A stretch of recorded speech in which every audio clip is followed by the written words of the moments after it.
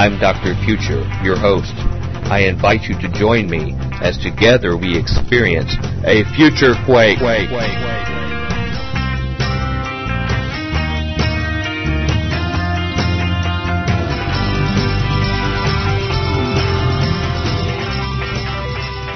Welcome to the Future Quake Show. I am Dr. Future. And I'm Tom, not afraid of anything bionic.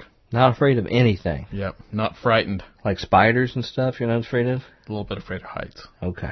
You know, I'm afraid of width. Ladies and gentlemen, it's wonderful to be back with you for another edition of the Future Quake Show.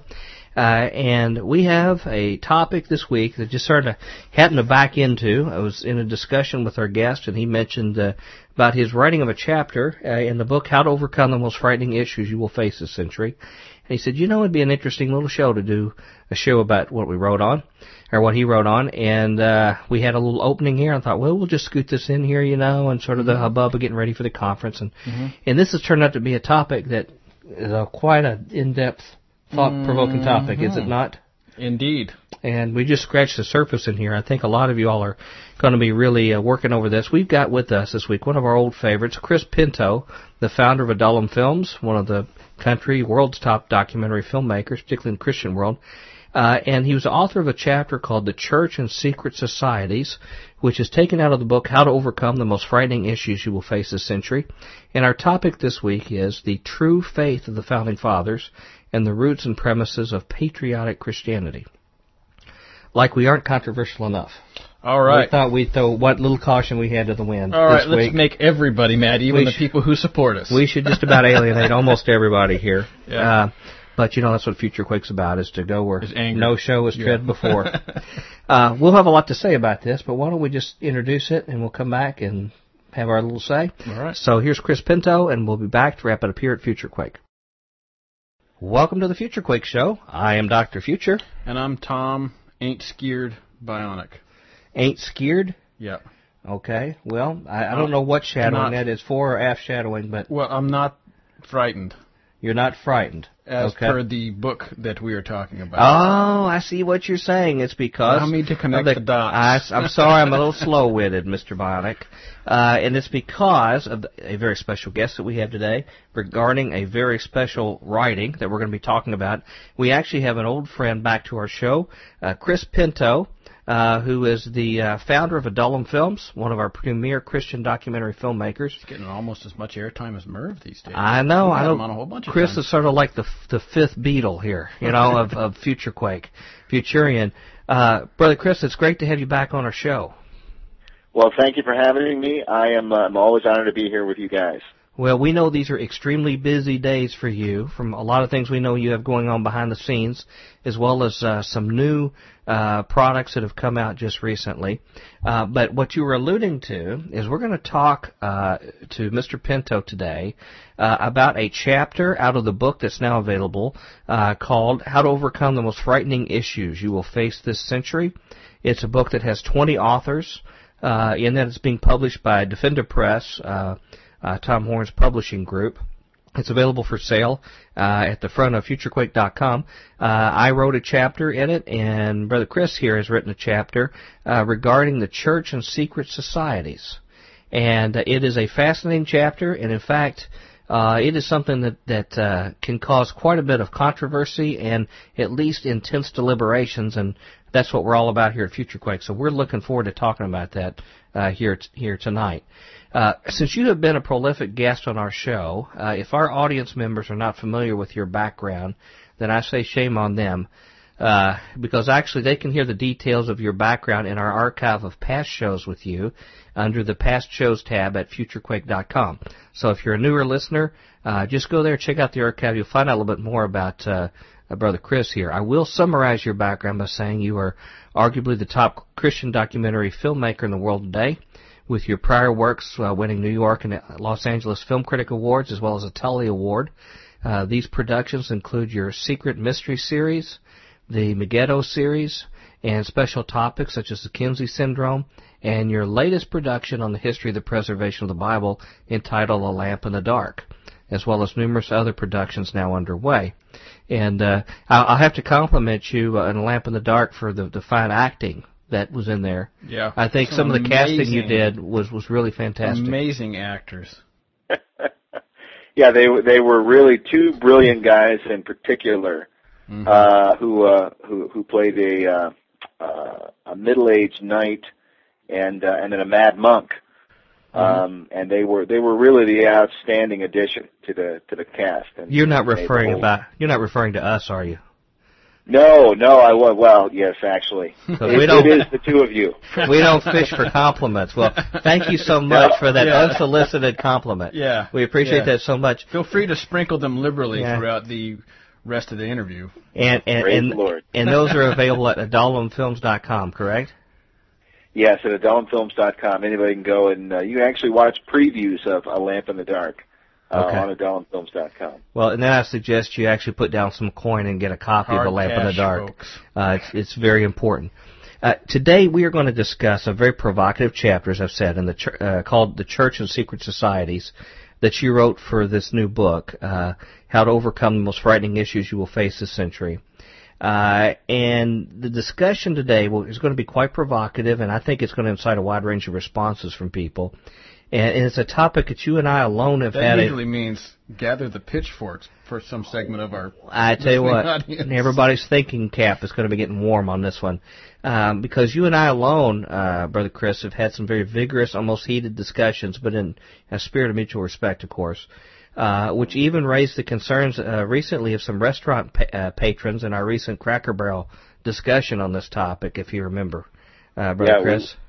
We were approached by a stranger who overheard everything. It does. It's a very controversial issue. Well, but this is a hard teaching discussion that really needs to be had by the American church today. And that's really what Future Quake's all about. So to begin our discussions today, to start off right with both feet right into the middle of this chapter, you begin early in your writing talking about a concept that you briefly mentioned called patriotic Christianity. Can you define that or explain what you mean by patriotic Christianity and the context of why it's important? Well, the way that I define patriotic Christianity is the idea that begins really with the American Revolution and the founding of the United States of America, and the idea of a lot of Christian patriots who believe that our country was founded as a Christian nation somehow or other for the purpose of promoting the teachings of the Bible and the cause of the gospel in this country and around the world, and that the founding fathers of the American Revolution somehow or other fought a Christian revolution and were laying down their lives on the field of battle for the cause of the gospel, supposedly. For the cause of Jesus Christ, they went out and fought the British and won the war so that they could establish this as a Christian nation. And so what happens with these people who develop this kind of patriotic zeal, you'll find a lot of these ministries that will have, the Bible in one hand and the American flag in the other, as though they are, equally important, and that one represents the other, supposedly. And this leads to, I remember years ago being in a church where in the middle of the service, one of the elders got up, or one of the deacons, and he was an older gentleman. He got up and he started to talk to the congregation, and he was hopping mad that day because somehow or other the American flag was not up on the altar there in the church. Wow, that's crazy. And he was furious. Well, I got news for you two guys. Most churches that I know of have an American flag on the podium. I bet God's real happy with that. Well, the overwhelming majority of them. I'd say most of them will probably have an American flag and then the quote Christian flag up on both sides. But that's that is a regular What is the Christian feature. flag? You need to get out more, Mr. Bionic. I guess so. You could explain that, Chris. I'm sure you probably have the history of how that came about, but it's a flag with a cross on it and stuff. But if you go to Bible school, children learn they say the Pledge of Allegiance to the United States in their opening assembly. They all turn, they pledge allegiance to the flag. Many meetings, Christian meetings that are held, in churches, even during a church service, will pledge allegiance to the Christian flag. There are people. I must be like totally living under a log. Yeah, you have a little different. There are people that actually do pledges of allegiance in their church service. Yes. He's not making that up, is he, Chris? Well, I've seen it. I was at. I'm not going to say where I was, but I know there was at least one Christian Bible conference that I attended years ago, where I was quite surprised that at the beginning of it there was an opening word of prayer, and then everybody stood up and turned toward the flag and said the Pledge of Allegiance to the flag. And I was kind of looking around the room, because these were otherwise very discerning believers normally. Well, I don't mean to get sidetracked, but it's important to put a context for what we're going to talk about in this interview. I grew up in a very traditional evangelical background. I think about as traditional as people tend to think of. And it was always a fixture. On the podium was the American flag. Frequently, whenever there was reason, you would have a Pledge of Allegiance to the flag, things like this that went on very normally. Not only Bible school was it done all the time, but 4th of July, you would always have special dedicated services where people would actually go to church in their military uniforms. They'd have a color guard come in and bring the flag. We'd have, national anthem, have different kind of things like that were done. So it was very much a part of the church culture in the environment that I came from. I don't know about you two gentlemen. I know you sort of were engaged for a large part of your life in a different part of the country, but for the part of the country I was from, it was a major part of it. Yeah, well, but I mean, it's one thing to be patriotic. It's another thing to be reciting a Pledge of Allegiance during something that's supposed to be dedicated unto God. Right. Well, just imagine going back 2,000 years and the Apostle Paul, visiting the church in Rome and, opening maybe a fellowship gathering with a word of prayer and then standing up and compelling everybody to put their hand on their heart, face the flag of Rome and to say, I pledge allegiance to the flag of the United Roman Empire, et cetera, and so on. Because Paul did make a point that he was a freeborn citizen of Rome. He makes reference to that at one point in the book of Acts. But can you imagine him compelling other believers to stand up and say some pledge of allegiance to the flag of the Roman Empire?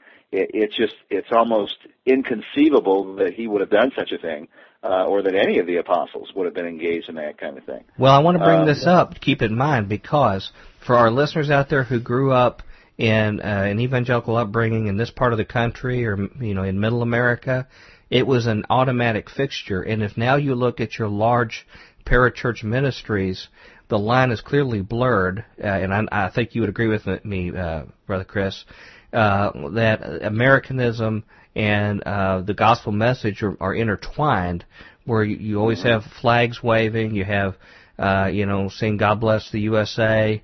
At the same time, we're talking about, the mission of the church and the mission of God's people and things like this.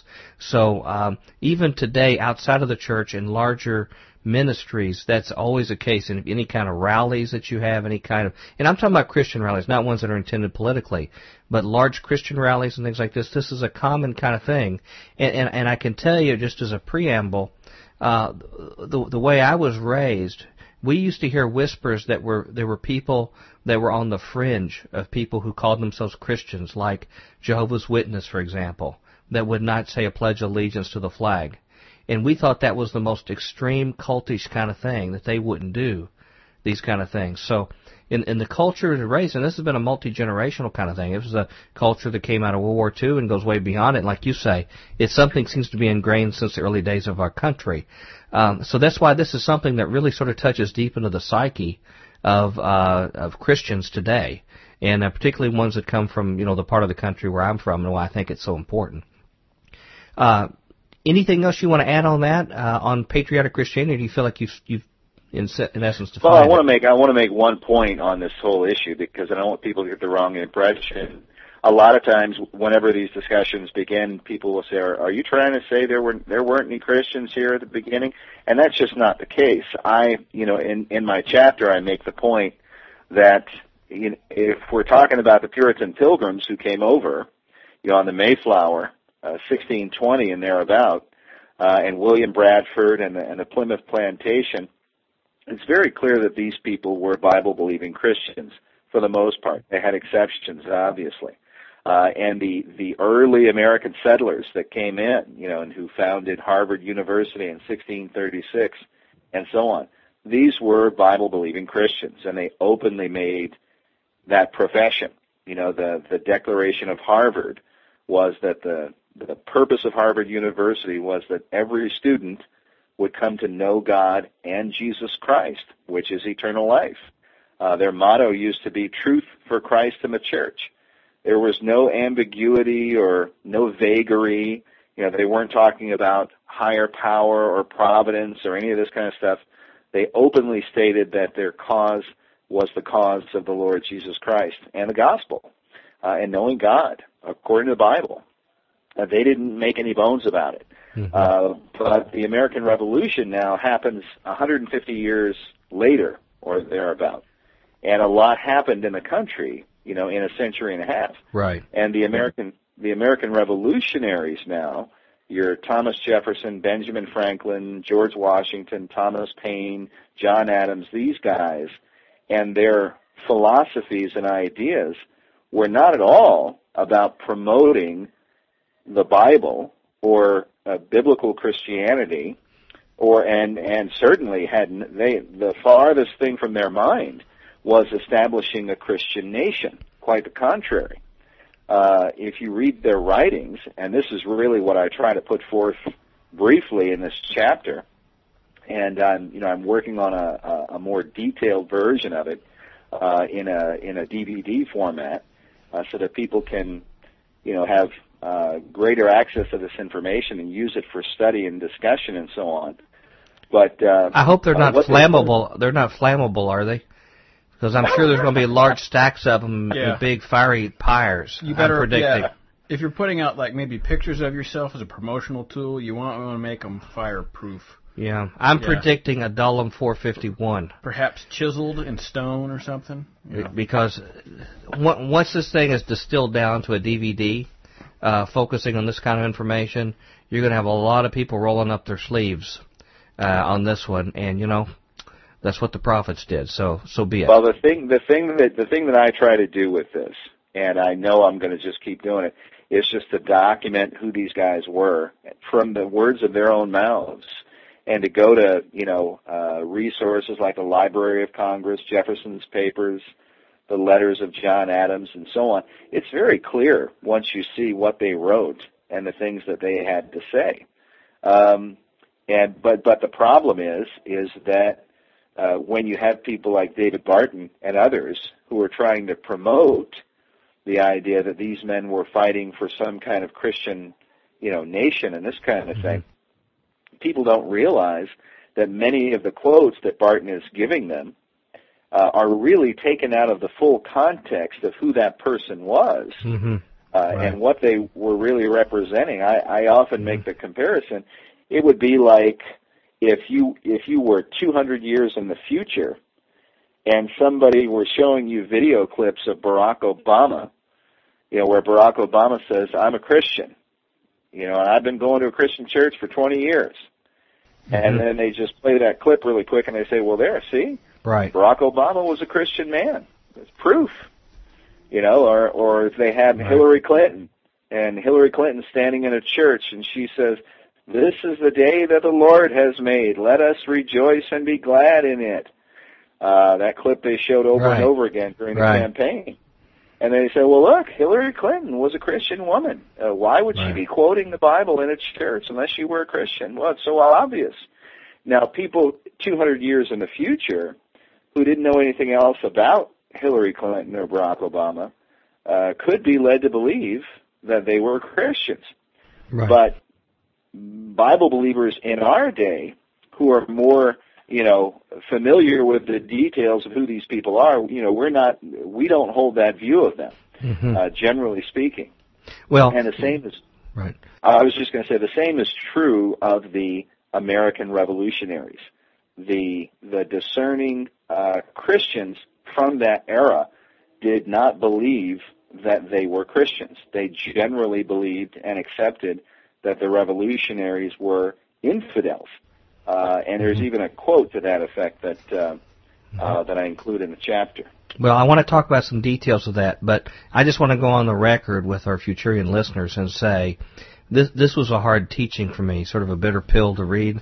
But I have to say, having looked at it objectively, I think you do a slam dunk in being able to prove this. I think it's overwhelming.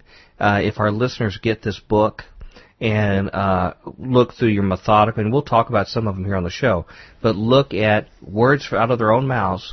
They make it explicit. These are not ambiguous gray areas. They make it very clear. I'm not a Christian, but I like pretending to be one.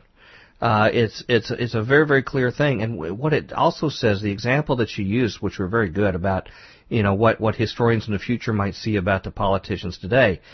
This also shines a mirror into our own discernment as an American Christian culture, because we look at certain people right now and we so desperately want a Christian hero. We want a Christian celebrity hero here, and we desperately want to pin these kind of virtues on them and don't want to look further, otherwise we'd be very disappointed to find out how politicians normally do. And what we find out of these founding fathers is, if you documented, they had certain noble attributes. They probably were very brave in certain respects, but they were still politicians, and they knew how to play people, and they know how to say one thing for the public and be something else, with their own people, and things have not changed. And that's a message that I believe Christians today need to be aware of when they look up to certain people, institutions, and groups, and that's a message for me too. To actually really know what's said behind the scenes rather than just the lip service that they give, in the public forum itself. This is something that you talked about a little bit in Riddles and Stone, which is another thing that every listener should get a copy of Riddles and Stone, your DVD, and the whole series. But you mentioned that about the Founding Fathers. Why do you think the Founding Fathers, if they were, quote, Christian in their beliefs, installed so many pagan images in our Capitol's buildings and their monuments and symbols, yet refrained from any Christian imagery? I know you've talked about that, but that is a good inductive question to ask about the Christianity of these leaders, if they basically naturally gravitate toward pagan symbology for the virtues that they believe, correct? Oh yeah, I mean that's really the obvious question. You go through Washington D.C. and you see all of these carvings and statues of pagan, Greco-Roman, Greek god and goddess type figures that are, the special emphasis on the goddesses, and then zodiacs are all over the city. And then you've got these strange supernatural creatures that are carved on the inside of the Library of Congress, and so on. And that's the whole architecture of Washington, D.C. It's based on, Greco-Roman with a little bit of Egyptian thrown in with the Washington Monument that was designed to be as an Egyptian obelisk, and so on. And you ask the question, did Christians design all of this because they wanted to celebrate the gospel of Jesus Christ in the capital city of the Christian nation that they established? I mean, in the Bible, Israel is continually referred to as a household, the household right. of Israel, all the house of Israel, and so on.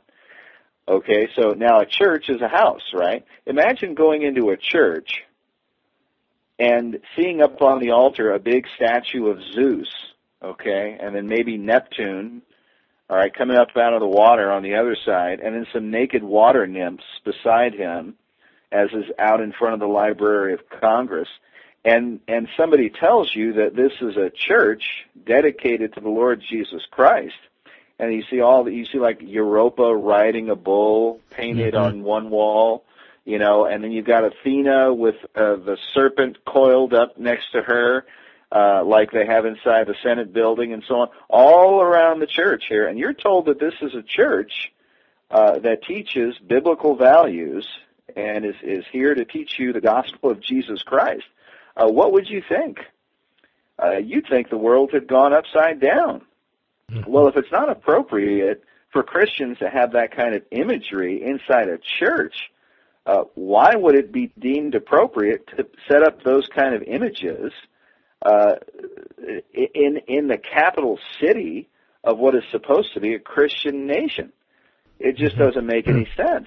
Or at least be asking hard questions like, why are we choosing these examples to put up here? We're back at Future Quake with Dr. Future. And Tom Wide-Eyed Bionic. Yeah, you seem to be taken aback a little bit when I mentioned the kind of churches that were in the communities I knew growing up. Never really knew any different. Yeah. Although I had my own questions about why were we putting patriotism on par with what we're doing in church. But any church I've been around growing up, and I'm not talking about right now, but I'm just talking about growing up historically, that was just a given. You know, along with the teaching of the Bible and God's Word. And I always wondered, it was sort of curious, why are we making such a big deal about the American flag in the church? But I tell you what, if you wanted to cause fighting, you questioned taking that down. That would have been fighting words. Well, it's funny you mention that. And today that's still true. Wow, I'm sure we'll get tons of comments calling me an ecumenicalist and stuff, but or worse. I mean, I would say that's just a very subtle form of some type of idol worship. You know, well, I can't dispute that. Well, and you know, I say that because I've been to other church services where they've been. One church is a very, sort of a messianic thing, and they had an Israeli flag up there, and I looked at that and said, that is idol worship. And same thing goes there too. And I kind of told the pastor that, and they got, of course, very offended and really. Stuff. Yeah. See, you were a Future Quake guy ahead of your time.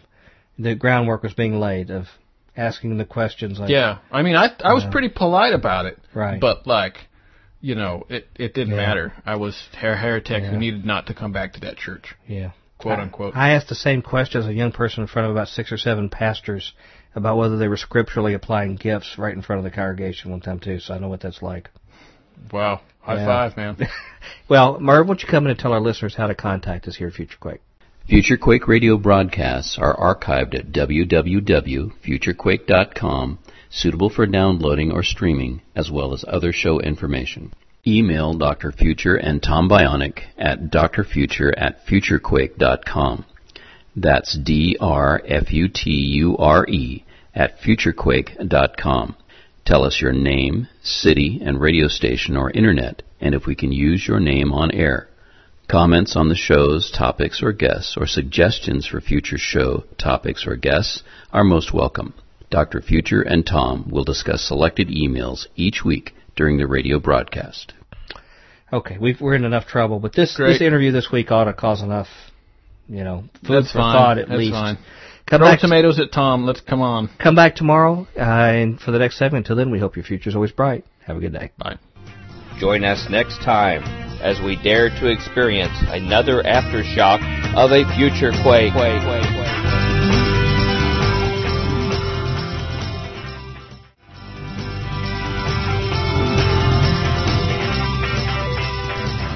Welcome to the Future Quake Show. I am Dr. Future. And I, of course, am Tom Flabbergasted Bionic.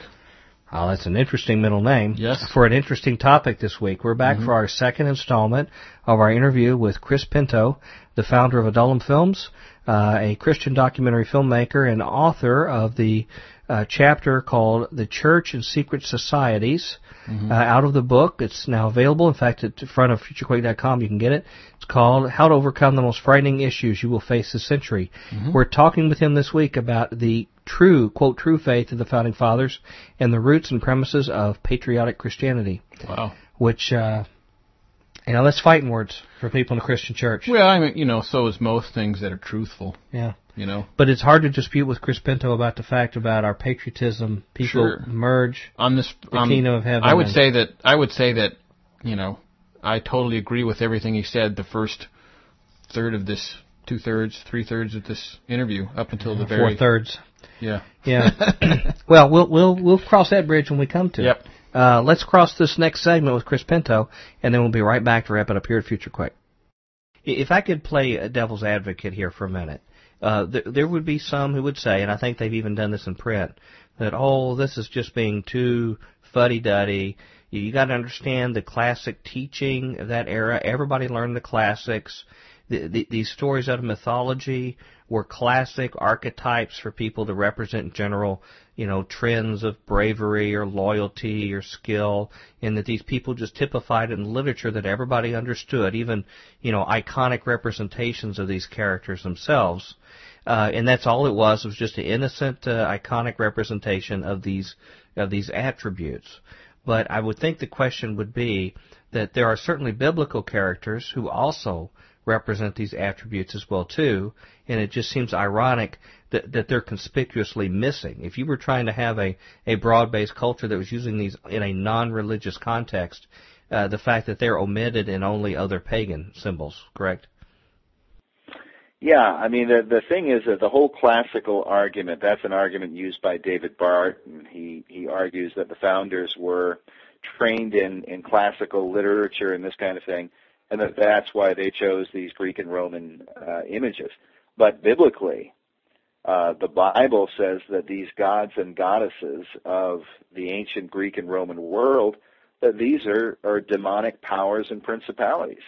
That's what Paul says to the Corinthians. He says, I tell you that the sacrifice which the Gentiles sacrifice, they sacrifice to demons and not to God. And I would not that you have fellowship with demons. He makes that very clear. Furthermore, William Bradford, who came over on board the Mayflower, he had this kind of knowledge. He makes reference in his writings, William Bradford does, to a neighboring colony that sets up this maypole, right, shortly after the colony had gotten up and going. And he says they're drinking, getting drunk with the Indian women and dancing around this maypole. And he says it's as though they've anew revived the strange orgies of the Bacchanalia, right, those who worship Bacchus in the ancient world. Well, it's obvious that Bradford had training in who Bacchus was and what the ceremonies were of the pagans in ancient Greece and Rome and so on. But he clearly understood that this is anti-Christian, that this is contrary to God. These are all the gods and goddesses that are condemned by Yahweh throughout the Bible, Old Testament and New. These are the gods to whom he says, you say to the gods who have not made this heaven and this earth, they will perish. So clearly the God of the Bible condemns all of these powers and principalities as being, false gods, usurper gods, demons that are seducing the souls of men to drag them into hell, ultimately. Well, let me just take what I think you're saying and use it for instance. If Paul were transported to our time, in our place, and he was dropped into Washington, D.C. right now. You gave the example of the church. But if he walked around Washington, D.C., he would assume that he was still in pagan Rome, because all the architecture, everything else would be almost identical to what he saw in pagan Rome, correct? Oh, yeah. He wouldn't say, wherever I am, it must have converted over to Christianity as evidenced by what I see around me here. No, he would. I think he would come close to saying that. As when he went to Athens, he said he saw that the city was wholly given over to idolatry. That's what I think. An Apostle Paul would see if he went through Washington D.C. Because there's nothing but idols carved up in the tympanums. They're carved in front of all the buildings. Their faces are staring out at you all over the place. They're idols, Right. People aren't necessarily going and worshiping them. That's one of the arguments. They'll say, I don't see anybody bowing down and worshiping them and whatnot. And I understand that.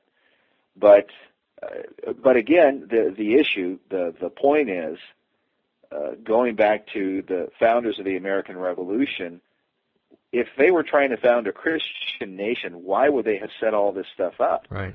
And there was a lot of treasure spent paying for all that. The Bible says, "Where your treasure is, there shall your heart be also." Yeah. Well, they set in motion. They set in motion the design for Washington D.C. Jefferson, George Washington, Pierre L'Enfant, and others said, they had it all laid out in their generation. Now, they didn't see the completion of it, but they had the whole concept and design for the city, and that's what they envisioned for it. They weren't envisioning some kind of Christian icon of a U.S. Capitol, not at all. Which is consistent with their writings that we're going to talk about. And I want our listeners to take what you've just said as Exhibit A, challenging this idea of America being a Christian nation, to look merely at the architecture, the work of their hands, what they purposely intended and constructed to represent us, is one example of that. And go to Riddles and Stone, get that DVD to be able to study more about this. Now let's talk about some individuals. Can you tell us a little bit about Thomas Paine, who's one of the most famous people regarding our founding fathers and the American Revolution? Tell us a little bit about his nature, his beliefs, and why it's important in this discussion. Well, I think Thomas Paine continues to be important, especially now when on Fox News you've got Glenn Beck that continually makes reference to Thomas Paine. He's even published a new book here called Glenn Beck's Common Sense, and he's trying to employ the principles of Paine in modern times and so on. But Paine wrote the pamphlet Common Sense that was published. He was brought over by Benjamin Franklin from England. He was in the country for less than a year, and he writes Common Sense, which was a pamphlet, and it ends up being published in 500,000 copies were sold and spread all over the colonies. And it was said by Paine and the other revolutionaries that was the pamphlet that stirred the American colonies to ultimately rebel against England and fight the American Revolution. That it was Paine's writings. And he's got that famous line, these are the times that try men's souls, and so on. But he wrote Common Sense, and then he wrote a series of pamphlets called The Crisis series. And George Washington at one point gets, a bunch of these, and he has them read aloud to his troops. Paine was very involved with the revolutionaries. He was very close to George Washington, very close to Thomas Jefferson. Corresponded with Jefferson years and years after the American Revolution. In fact, if you read Jefferson's writings and Paine's writings, they parallel one another. So Paine is the pamphleteer for the American Revolution. It's even said on his tombstone, without the pen of Paine, the sword of Washington would have been in vain. And that history is to ascribe the American Revolution to Thomas Paine. Paine was the first to use the phrase, the United States of America. That comes from him. Paine called for the Declaration of Independence. He wrote that in Common Sense. And then, Congress or the Continental Congress decides to draft a Declaration of Independence shortly thereafter. So he was very, very influential. But he was, I call Paine the Jeremiah Wright of the American Revolution. It's kind of like when Barack Obama was running for president. Here you got this nice, articulate guy who's running, and then these video clips come out of Jeremiah Wright jumping up and down and yelling and screaming and saying God, D-A-M-N, America, and so on. And then everybody finds out that Obama has been going to his church for 20 years, and they say, oh, my goodness. Are these the views of Barack Obama? Is this what he believes? And that's kind of what happened with Paine. Paine was the chief writer for the American Revolution. He's very close to, Franklin, Jefferson, Washington, all these guys. And then after the Revolution, he writes his book, The Age of Reason. Okay? And in The Age of Reason, he's exalting the pagan concept of reason, man's human reason, really against the Bible. And he's denouncing the Bible, saying, things like, that it's a disgusting book, in very, derogatory language, saying it's so full of filth that he will not dishonor his God by associating him with that book, meaning the Bible. And he's saying that, what is it that the New Testament teaches us? That the Almighty committed debauchery with a young, a woman betrothed to be married, and belief in this debauchery is called faith. Okay, he's mocking the whole idea of the virgin birth. He says, I don't believe in any, the creed of any church. My own mind is my church. Okay, on and on and on. But he totally denounces Christianity. He makes reference to, he says specifically, it is against the fable of Jesus Christ which I contend. Right? He's calling the whole gospel account a fable, a fairy tale. And he just goes on and on and on, totally denounces Christianity. Right. And so what happens is, he's one of the most famous men in America. Everybody's reading this book. And America at that time was still very Christian. The average citizen was raised up going to church, and most people were Christians. And so at that point, everybody started, my impression from reading the histories of it was everybody was just shocked, and they started looking at the other revolutionaries and going, wait a second, what do these guys believe? They were so close to Paine. Did they hold the same views that he does? And then, of course, Paine was kind of shunned from that point onward, and he had a continual barrage of people. And this really testifies to the Christian nature of the culture at that time. He had a continual barrage of people that came to his home, and repeatedly told him that he needed to repent and believe in Jesus Christ, or he was going to die and go to hell. And if you get the book Six Historic Americans by John Remsburg, who was an atheist, is writing about the constant flood. The doctor would come over and examine Paine and tell him while he's examining, if you don't confess Christ, you'll be damned. An old woman would show up out of the blue, saying that God had sent her to tell him that if he doesn't confess Christ, he'll be damned, and so on. On and on and on and on and on. But he continually, with his, final days, rejected the gospel. In fact, he was so anti-Christ, and he was so concerned that some professing Christian would come over and sit with him, while he was, in his declining days as he was dying.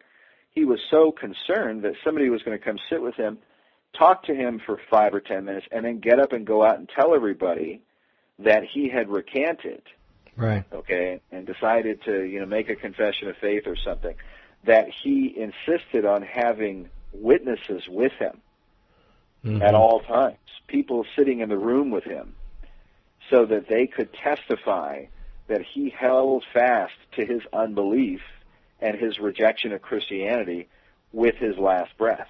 And Remsburg records how there were over 20 witnesses in the room with him when he died, and they all confirmed that he went to his death rejecting Christianity. Let me just summarize by saying this is Exhibit B, I guess you could say, is that you have some of the Founding Fathers, and he is revered today. Thomas Paine is considered, like you said, the heart and soul of the movement of the rebellion that led to the Revolution.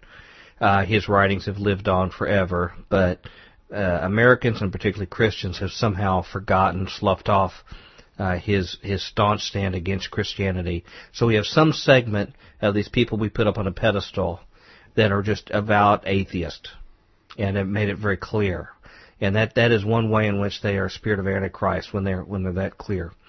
But in terms of a general sense of understanding that they had, the Founding Fathers of that era, can you explain about what the Founding Fathers said they thought about the religious value of human reasoning versus that of supernatural miracles or revelation from God? As we understand it from the Bible, what did they see of the value of one versus the other? Well, that's the whole key, that point, the idea of reason. That's what's behind Paine's book, The Age of Reason. And we can thank him, because we wouldn't maybe have not had the Georgia Guidestones one day without him. Which that's on the Georgia Guidestones, it says, let these be guidestones to an age of reason, referencing Paine's book. No, the idea of reason was a whole philosophy that had, it goes back centuries and centuries. If you read the Geneva Bible, the 1599 edition, they have at least one footnote that I know of that makes reference to how the pagans would put the goddess of reason on a throne, okay? Right. Symbolizing that they worshipped or idolized reason. They put reason on the throne of, authority and so on. And this is what the Freemasons and the revolutionaries did over in France when they had the French Revolution. They enthroned reason, as a goddess on a throne, and really it's reason for them in place of Christianity, because at the same time they were trying to completely eradicate Christianity from France during this era. But now, wasn't this also the general consensus of the founding fathers that we know, the Jeffersons, the Washingtons, the others, that in their writings, I'm talking in a general consensus, they so exalted human reasoning so high that they had a very low regard for what we call the supernatural aspects of the Christian faith. Revelation directly from God, miracles, intervention by God into nature. We hear deism and things like that mentioned, but they really lightly regard what we consider a critical part of our faith, and really almost looked at it as a philosophy or a concept that would be dovetailed into the supremacy of human reason. Yeah, but I think the key to understanding how it affects the founding fathers is to know how many of them, like Jefferson, Adams, Franklin, John Paul Jones, Paine, and so on, were all interacting with the revolutionaries over in France, and then they were coming back to America. Mm-hmm. And they even made reference to, like Franklin makes reference to, when he's asked about Christianity, he says his views of Christianity and the Bible are in agreement with the Enlightenment thinkers over in France. But they give the clearest picture by putting reason on a throne. But there's a quote from John Adams that I think is the clearest, where Adams says, when philosophic reason is clear and certain, whether by intuition or necessary induction, he says no amount of revelation that is supported by miracles or prophecy can supersede it. And what he's saying is the classic example that they made reference to, Jefferson and Paine in particular, was the virgin birth. Okay? If you see a 16-year-old girl who's pregnant, and she tells you that she's a virgin, your powers of reason are going to tell you that she's just lying. Mm-hmm. Your intuition tells you that no, a virgin doesn't just get pregnant on her own. She had to have been with a man. So if then somebody says, no, this is revelation that was foretold in prophecy, was prophesied that a virgin would bear a child, and this was then confirmed by a miracle. An angel appeared to her, and it was a miracle of God that she got pregnant and so on. They said, no, that's not reasonable. Okay, we know that just doesn't happen. So a reasonable person isn't going to believe that. That's superstition. That's a fable. That's a fairy tale that somebody created. And our powers of reasoning forbid us from believing that. And so they rejected the idea. The idea of reason is specifically against the supernatural claims of the Bible. And hence, when Jefferson wrote the Declaration of Independence, and he says, we esteem these truths, or we hold these truths to be self-evident. What he's saying is, we hold these truths come from ourselves. They're not revelation that has been given to us by God. We reject that. We reject the idea that we're going to govern our lives based upon, some revelation that's been confirmed by prophecies and miracles and this kind of thing. We're not going to fashion laws and rules and regulations for our society based on that. our ideas come from our own selves. Okay? Our truth comes from, as Paine says, my own mind is my church. That's my authority. Okay? And that's what's behind those words in the Declaration of Independence. And so it is literally a declaration that says we reject the Bible, we reject the idea of the authority of the Bible. Now, they would make reference to the Bible, and they would say that, like Paine says in The Age of Reason, he says, yes, there is truth in the Bible, you know, thou shalt not kill, don't steal, don't commit adultery, and this kind of thing. But he says you'll find these same things in every major culture in the world. Mm-hmm. And he says any reasonable person could come to these conclusions on their own. They don't necessarily need the Bible to confirm that for them. But yes, it's in the Bible, and you'll find it in the writings of Confucius, and you'll find it in ancient Greek philosophy, certainly. You know, Plato would not advocate murder or theft, etc., and so on. There are those universal truths that you can find in the Bible. And they would not have contended against those. It was, again, as Paine says, it is the fable of Jesus Christ, he says, against which I contend. So when you find these references by them to the Bible, they could have put up the Ten Commandments because they generally would have agreed with what's contained in the Ten Commandments. You see what I'm saying? But they didn't necessarily think. Jefferson even writes about the Ten Commandments and says that it's doubtful where they came from or that they were inspired by God. And he says we have every reason to question their point of origin and so on. So But it gives us a very good, warm, cuddly feeling as Christians that we're doing something Christian-esque because they refer to those kind of things. Right. I mean, but I think the wrong impression is my problem with it. My big problem with it is that we've got Paul warning us. Okay, in the last days, perilous times will come. Men shall be lovers of their own selves, lovers of pleasure more than lovers of God. And he warns that they will have a form of godliness that denies the power thereof. Mm-hmm. I mean, the idea that did Jesus exalt the Pharisees because they had a form of godliness? And the Pharisees they were a prototype of that because when people had unclean spirits and other things that required the power of God, they'd say, well, why haven't the Pharisees helped you this? Why come the priest relieved you? And they had the outward appearance of it, but they didn't have the power of God to address things in the spiritual realm. Yeah, and the Pharisees would have been against homosexuality. They would have been against fornication and adultery and so on. They would have been against all the things that the Christian conservatives are touting in our society today. They would have agreed.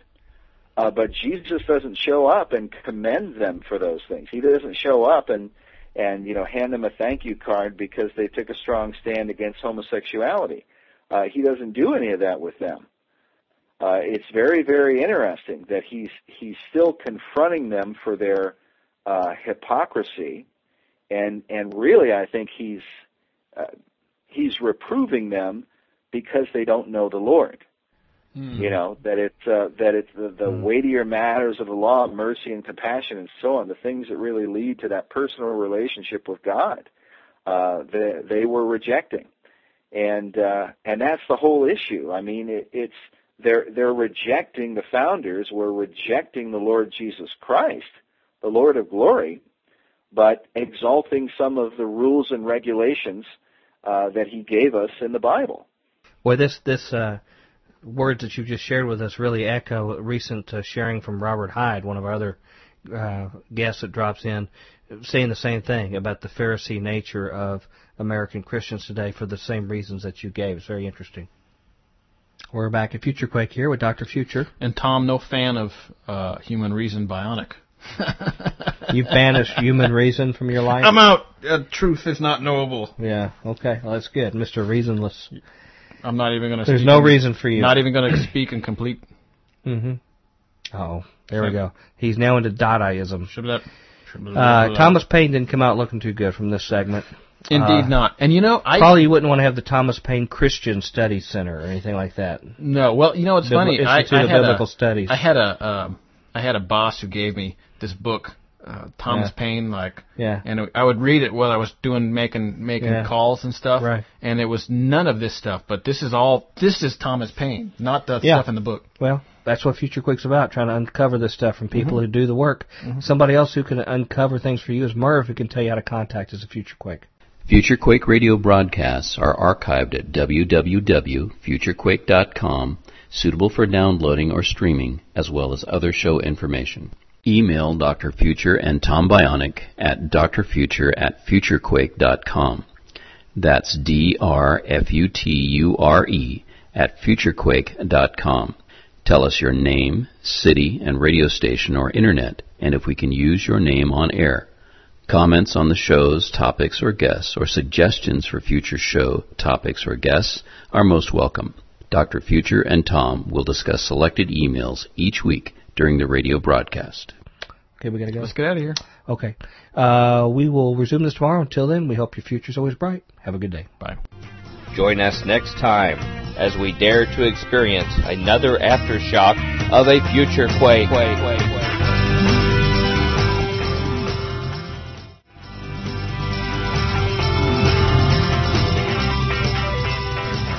Welcome to the Future Quake Show. I am Dr. Future. And I am Tom, never at a loss for middle names, Bionic. That's the word on the street, although the email keeps sending you more middle names. I get an email basket for you. Never mind. I was going to go somewhere with that, but I'm just going to go better. Today we're going to cover our third installment of our interview this week with Chris Pinto, the founder of Adullam Films, a Christian documentary filmmaker, a good friend of our show, and the author of a chapter of a book called The Church and Secret Societies, from the book that's now available at futurequake.com called How to Overcome the Most Frightening Issues You Will Face This Century. And our topic this week is the, quote, true faith of the Founding Fathers and the roots and premises of patriotic Christianity, which is a very controversial topic, and it gets more and more controversial as we go along in this show. Any quick words? We don't have much time. Let's just go. Okay, Chris Pinto, come share with us some more, and we'll be back to wrap it up here at Future Quake. Related to this is another concept, a subtle shade or nuance in their writing and their belief system, and that was this general nature and extent of what the Founding Fathers' Christian commitment truly was. And I think you've shed part of that just right now. But they really believed, and just want to make sure this is clear for our listeners, in Christian morality, but really didn't carry a whole lot for Christian doctrine. Is that a fair assessment? Oh, yeah. There's a great quote from the biographer of Thomas Paine. His name was Moncure D. Conway. And he spent a lot of time detailing, the writings and the history of Paine's life and so on. Anyway, he, in his assessment of Paine at one point, Paine, who said all of these horrible things against the Bible and against the Lord Jesus Christ and against Christians and so on, and he says that Paine's negative comments against Christianity were always against the corruptions of it. He says, nevertheless, none of his words affect the religion of the New Testament. Okay. And so you look at those words and you go, huh? He's denying the virgin birth. He's mocking the virgin birth. He's denying the Lord Jesus Christ. And you're saying none of this affects the religion of the New Testament? And so it's obvious that what must be reading the Jeffersonian Bible. Yeah, his idea of the religion of the New Testament or the religion of Christianity really has to do with a moral framework. It has to do with behavioral righteousness, a code of conduct. That's the issue that he's because Paine was apparently.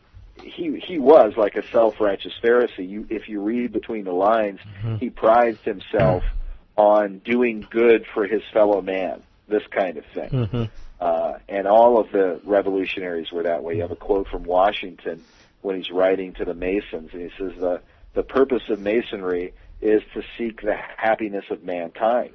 Mm-hmm. Okay? Yeah, and to worship some Egyptian gods. And did I say that out loud? Hey, Chris, I want to skip forward a little bit because we have so much material. In your very brief chapter, there's so much I can ask you, and I know our time's moving on. So I'm going to skip forward to some other questions and come back to some material if we get a chance. One interesting thing that you brought out in your chapter regards something that sheds light on how they viewed our country via a document, the Treaty of Tripoli. What kind of insights do we get regarding the perceived nature at the time of America as a Christian nation from this document, the Treaty of Tripoli? Well, it's a well-known document that comes up in these discussions and debates, and Article 11 of the Treaty of Tripoli, which was signed under the presidency of John Adams. So you're talking about one of the original founders, second president of the United States, John Adams, an original founder, inner working with all the guys, Washington, Jefferson, Paine, all of these guys knew Adams, certainly, and he's the president, and they set forth the Treaty of Tripoli, which was a treaty to try and, I guess, work up some kind of peace agreement with the Muslims over there, and apparently to appease the Muslims, there's comments in there about how they're not necessarily against Muslims and so on. And at one point in Article 11, they come right out and say that the United States of America was in no sense founded as a Christian nation. And they're saying it, of course, in the sense that, well, we're not a Christian nation, so we're not by nature against Muslims, because right. That was the perception, that if you were a Christian, you were anti-Muslim. But why would anybody say that? Mm-hmm. It really didn't need to be a part of the treaty. If you read the treaty, they don't really need that to be in there. And yet it is in there. And apparently it was read aloud on the Senate floor, and everybody unanimously agreed to it. You don't have any, at least from the histories that I've read of it, if there's some other history of it, I'm not aware of it, but from what I've read of that treaty, nobody voiced any objection at the time. And you've got pastors that were preaching. This is the forgotten, I think, important part of America's history that we need to rediscover as believers, that you had pastors and researchers and Christians, guys like the Reverend Dr. Bird Wilson, he's probably the most prominent, who were very diligent to go and try and find out what was the real faith of these founders and what was the American Revolution really about. And there's one pastor in particular who preached a sermon where he says that none of the leaders that are guiding the American government at that time, and he's preaching in like the 1820s or 30s, that none of those were men who were making a profession of Christianity.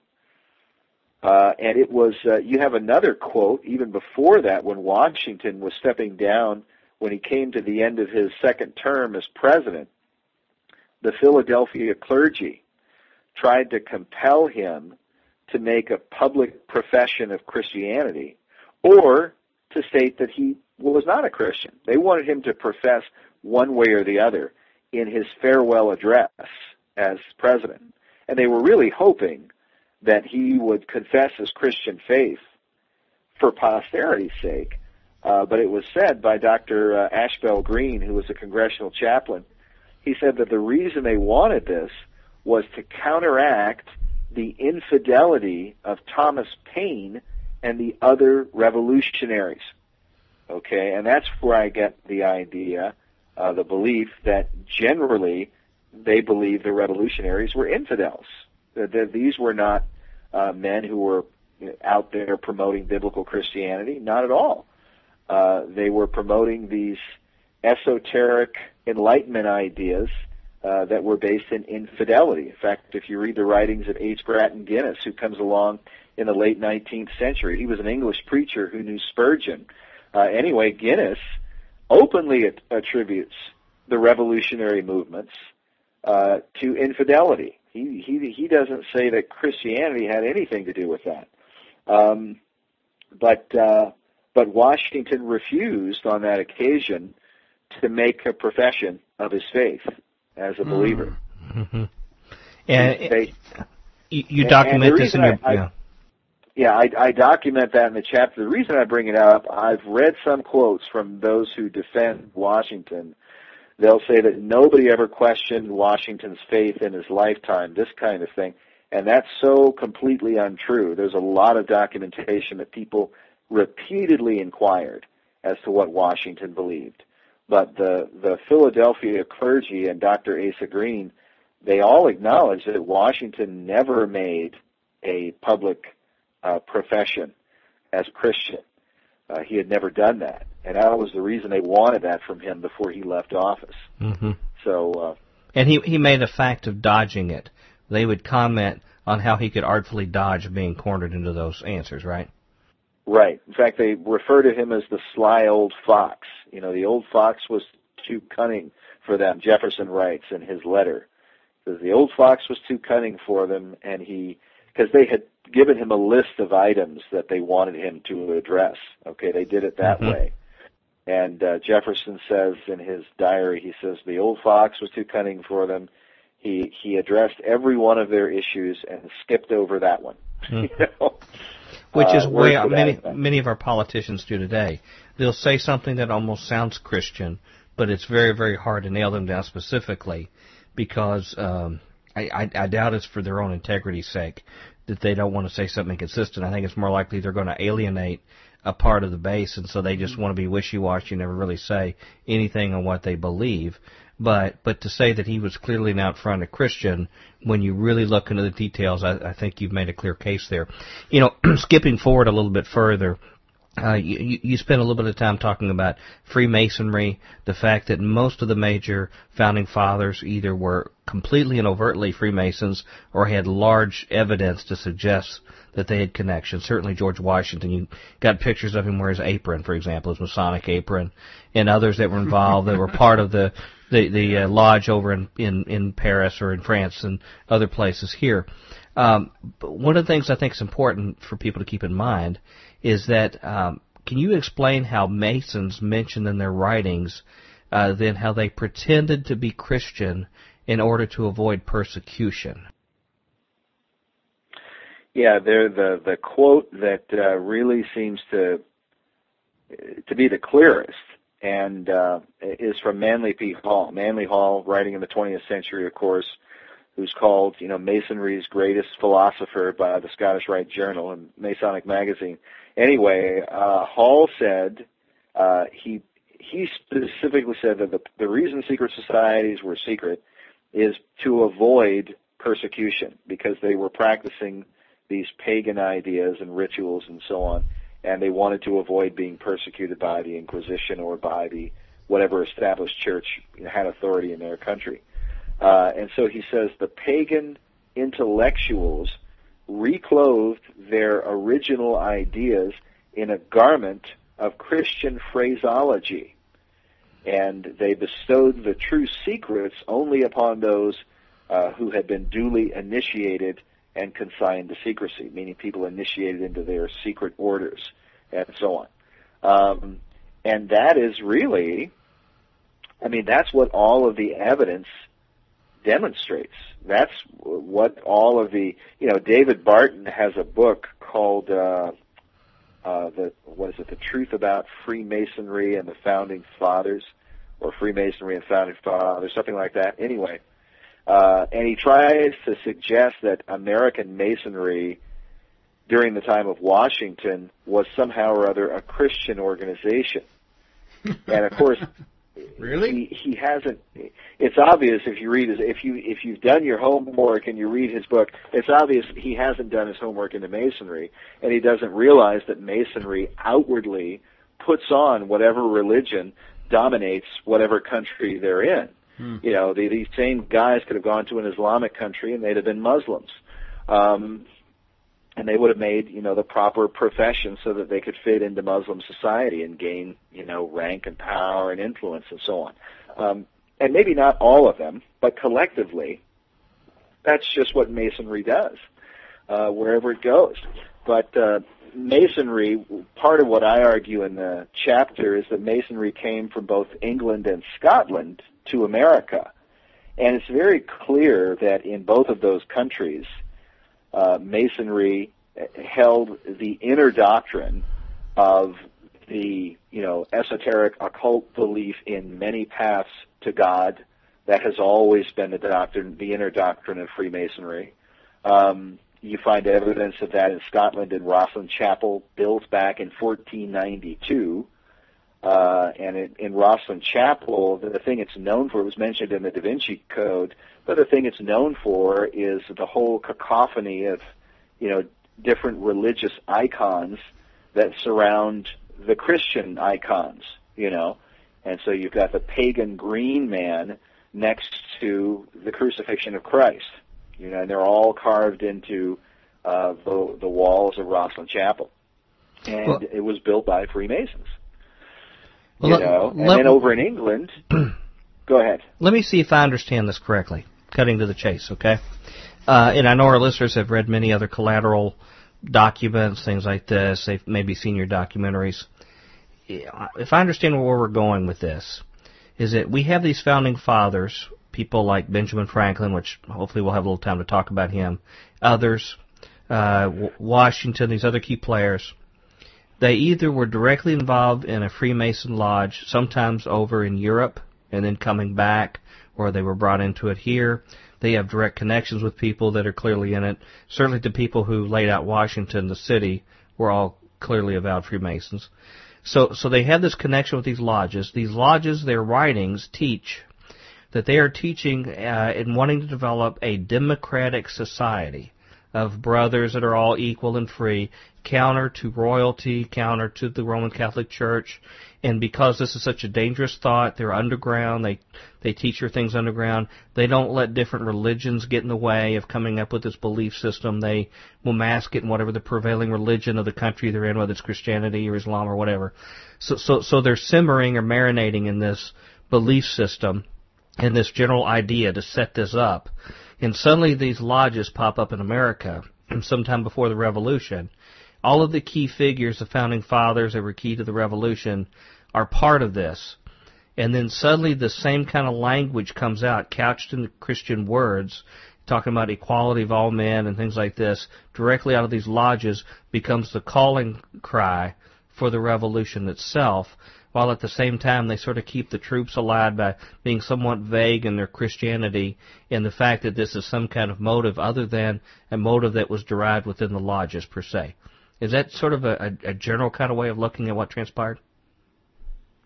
Yeah, I believe so. That's And it's again, it didn't necessarily happen overnight. Right. But the evidence, what we show in our series, Secret Mysteries of America's Beginnings, is that the influence of these groups and their agenda, what they planned to do in America, really goes back to the beginning of the country. And goes back to, again, we talk about Sir Francis Bacon over in England. That's the other place that Masonry comes from. In Scotland, you got Rosslyn Chapel and the Masons up there that are definitely, holding to these inner doctrines that you described. But Bacon most certainly held to them, and he's considered the first grand master of modern Masonry. And it's his idea that America was to be the new Atlantis and so on. And so these groups are coming over, and the Freemasons that are coming over and establishing lodges and different societies and so on, they would have certainly had in their inner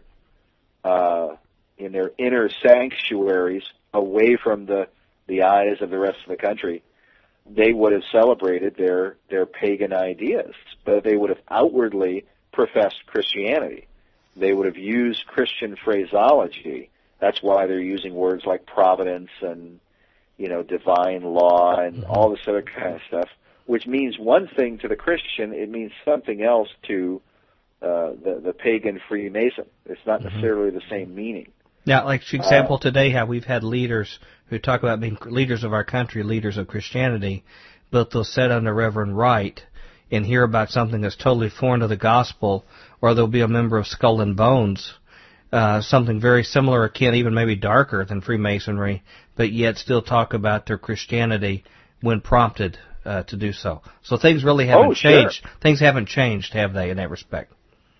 No, I mean, and that's, that's, I think, a guy like President George W. Bush is the fruit of the outward fakery of people who are involved in these secret societies. And, then Bush is a member of the Bohemian Grove, and they're going up there and bowing down to their owl god, okay, and taking part in these occult ceremonies and whatnot, and then with the Skull and Bones Society and this kind of thing, something that he never renounced. And then after all the fundamentals... Nor his Democratic opponent at the time. Right. Neither one of them. Right. And then all of these fundamentalists, because I watched it happen, I had members of my family who were swept away with this, are rushing out to support Bush as the Christian president, supposedly. I remember watching a pastor at another, prophecy conference or Bible conference. I sit there and tremble with emotion. He said when he sat there and he watched, he was on the stage when President Bush got up to speak, and he thought, oh, this Christian man is getting ready to talk. Oh, and he was just, weak with emotion over the whole thing. And then Bush gets on Good Morning America and tells Charlie Gibson that he believes there are many routes to finding God, and he thinks Christianity and Islam are just two different ways to get there. Okay? Well, two different routes. Did this minister mention anything about the political advisor of the Bush family who came to him and said that he had better hurry up and have a conversion experience? Or he wasn't going to win. And bring the ministers in, or he wasn't going to win, and then suddenly brought them all in for a big meeting afterwards to say that he'd changed, or the walk that he had down the beach with Reverend Billy Graham. Who doesn't remember it? Yeah, who says he never remembers any kind of meeting going on. One thing I see different, Chris, is that the politicians haven't changed. But what has changed is it seems like the Christians back in those old days were a lot more discerning. And they at least tried to make some attempt to hold their guys accountable. And at least a few of them were asking questions, the Chris Pintos of their day. Today we have less and less of those people. And, I'll give them a little bit of a pass. They didn't have mass media. They didn't have, they had newspapers. They took a long time to get around. They didn't have the instantaneous news and virtually unlimited information we have at our fingertips with the Internet. So they may have a little bit of excuse. We have no excuse, do we? Not to have discernment and to actually find out what's going on with the leaders in our country or even in our own religious movements. Part of the problem, I think, is that believers are misinformed. There is a sort of an idea, a belief that if somebody tells you they're a Christian, that you should just accept that at face value and don't question it. And there are a lot of, I've even heard this on the news, like one guy was defending Barack Obama, and he got all upset. And he's saying, if somebody tells you they're a Christian, it's not for you to question whether or not they are, and this kind of thing. And that's just not what the Bible tells us. The Bible says, "Beloved, believe not every spirit, but test the spirits whether or not they be from God. For there are many false prophets gone out into the world." The Bible says, "Prove all things." Jude is saying, "Beloved, earnestly contend for the faith.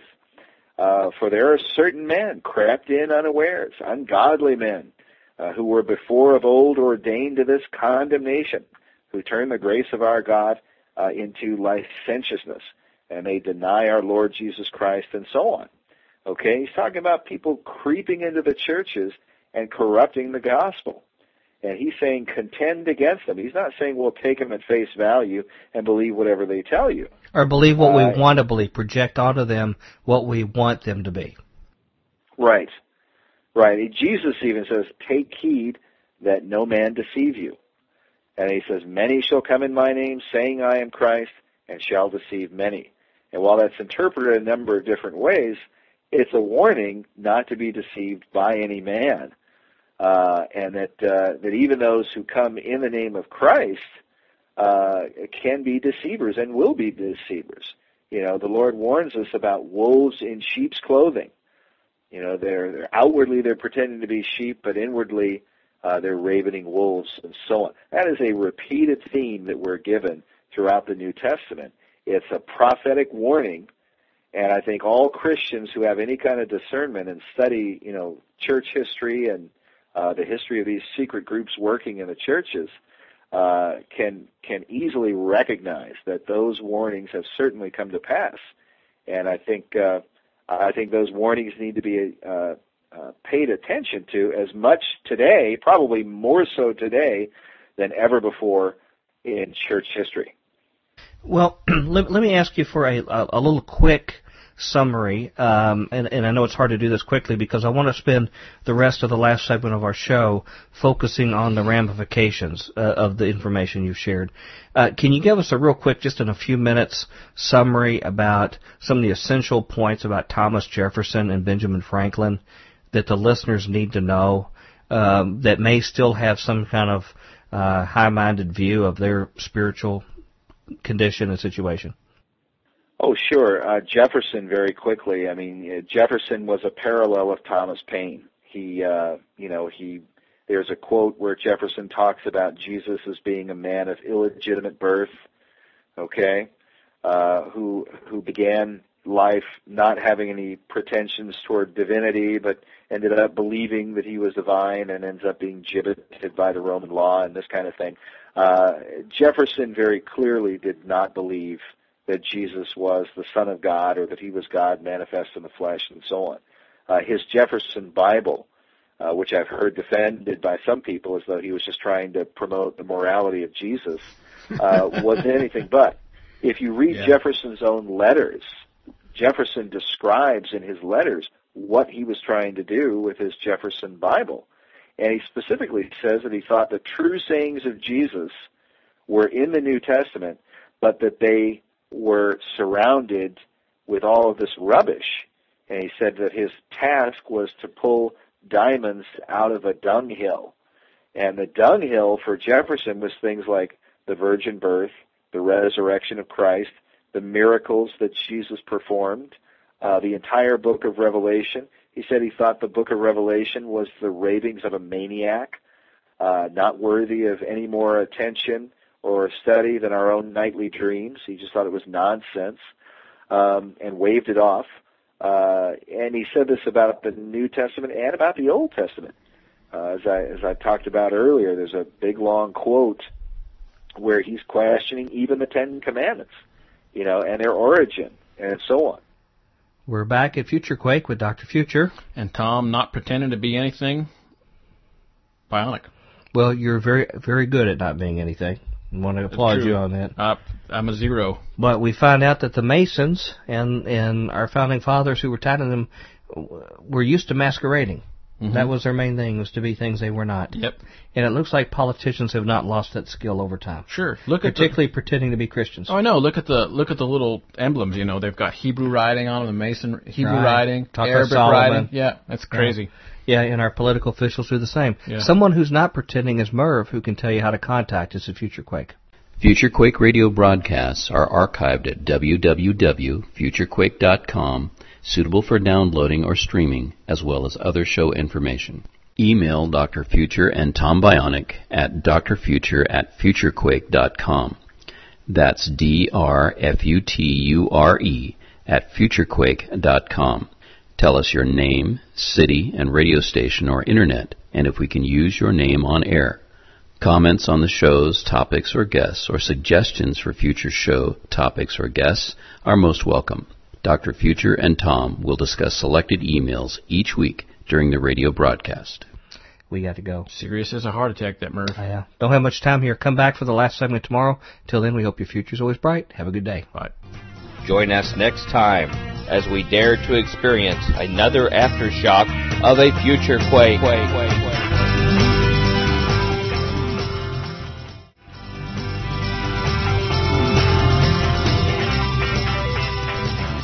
Welcome to the Future Quake Show. I am Dr. Future. And I am Tom Controversiosity Bionic.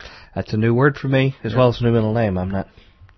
But it fits with us, whatever it means. It's like gigantic enormous in controversy. You must be describing our show today, particularly our fourth and last installment with Chris Pinto, founder of Adullam Films, a Christian documentary filmmaker, good friend of ours, and author of the book chapter, The Church and Secret Societies, from the book How to Overcome the Most Frightening Issues You Will Face This Century, a book we highly recommend. It's available for sale at futurequake.com, and we're talking about the, quote, true faith of the Founding Fathers and the roots and premises of patriotic Christianity. And we are crescendoing in intensity, and he puts his cards on the table today. Boom. Assemble seatbelts today. Yep. Hope you've got airbags in. Yep. Hope you enjoy it. Strap in. We need to come back, and we'll have a quick word on it. But until then, here's Chris Pinto. We'll be back to wrap it up here at Future Quake. So Jefferson was not a big fan of the Bible. There's even a quote when he's writing to a member of his family who's in college, and he tells him to, that when he's studying the New Testament and he's learning about this person called Jesus, he says, keep your reason firmly in hand. He makes his appeal to reason. He says, you got to keep your firm hold on reason and make sure that reason governs, whatever conclusions you come to about these things, and so on. And you can see the obvious influence of the Enlightenment thinking and Paine's influence, and so on. Well, hopefully at least Franklin lived an upright and Christ-honoring lifestyle, I hope. Now, Franklin was probably, he might have been the worst of all of them. Franklin was a very crafty guy. Franklin would not have come out and written a whole book, denouncing the Bible. He was too smart for that kind of thing. But still, he was over in England. He was part of a group called the Hellfire Club, which we talk about in Secret Mysteries Part 1. And I detail some of that information in the chapter on Franklin. And the Hellfire Club was known for being an occult organization that, would get drunk, have strange prostitutes and women and have kind of occult ceremonies, kind of sex orgies and this kind of thing. That's what they're known for doing, just being a very rakish, drunken bunch of noblemen who get together and debauch women and this kind of thing. But they were also said to partake in occult ceremonies where they mocked Christianity, a very anti-Christian kind of bent, and really sort of based on, they use the phrase, do what you will, over the entrance to their hideaway. And at that point, they weren't quoting a Lester Crowley, who would come centuries later, right? But they were quoting the French priest Francois Rabelais, and Rabelais wrote all of these sort of, these allegories, these kind of fables where he's mocking the church and mocking Christianity and this kind of thing. Now, speaking of writing, this gentleman you're talking about, who was not just in regular debauchery, and he was known to be an incredible womanizer, all these things, but he actually did these ceremonies, like you say, mocking Christianity.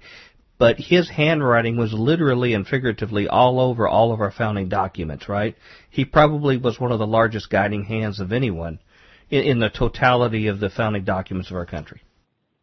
Oh, yeah. Franklin is the only one, from what I've read, he's the only one of the founders who signed all three of the main documents, the Declaration of Independence, the Constitution, and the Treaty of Paris. Treaty of Paris was the official treaty that ended the war with England. And Franklin signed all of them. And he was a pivotal figure when he was over in France, and he was, working with, really, he's the one who secured the support of the French king, Louis, and their financial support, and he's the reason why they sent Lafayette and the French troops and all this other kind of help from France that helped turn the tide of the war.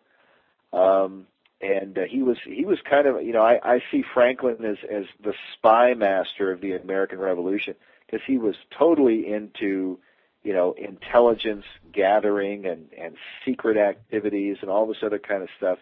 He was involved in secret societies in America, in England, and in France, the three countries that were involved in the American Revolution. But these guys were all sort of a rat pack. They all were rationalists. They all played the game with the Christians, kept them engaged and involved, kept people at support.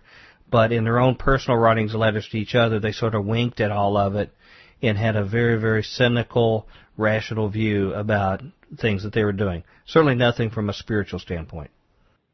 Right, and Franklin even, there's a dialogue. He admitted like a month or two before he died, somebody inquired to him about his faith, and he openly stated that he did not believe in the divinity of Jesus Christ. And he said, he never, he said, it's not something that I dogmatize on, to use his words. And he says that because he saw that his death was coming soon, he says he expected to find out firsthand, without too much more trouble. In other words, when I'll find out when I die. That was his, parting words on it. Yeah. Well, I want to come around the corner here, around third base, if you don't mind, Chris. I don't mean to rush this because there's just so much material I wanted to ask you about. But right. I think that was the easy information. Okay, that was the easy information to take. Let's take the hard assessment of what you shared with us right now. You said something in your book that was very provocative, well, amongst many things, but one of them that really stood out to me and got me to thinking. Can you tell us what your position is what you feel like when these guys wrote the Bill of Rights, what their original purpose was and the rationale for its inclusion? The Bill of Rights or the Declaration of Independence, or both? Well, specifically the Bill of Rights. You can say both, but I seem to recollect the Bill of Rights, or these particular rights were enumerated basically to give license that these guys suddenly would. Well, I don't want to steal your thunder. You explain. Yeah, my belief is, and I call it a bold assertion in the chapter, and I base it on reading the letters between Thomas Jefferson and John Adams. And the comments that they made about the church and about clergy and about how people who would express an alternative opinion about Christianity or the Bible would be, chastised, or they would be outcast, and this kind of thing. And just how unreasonable it was that nobody could have a contrary opinion and this sort of thing.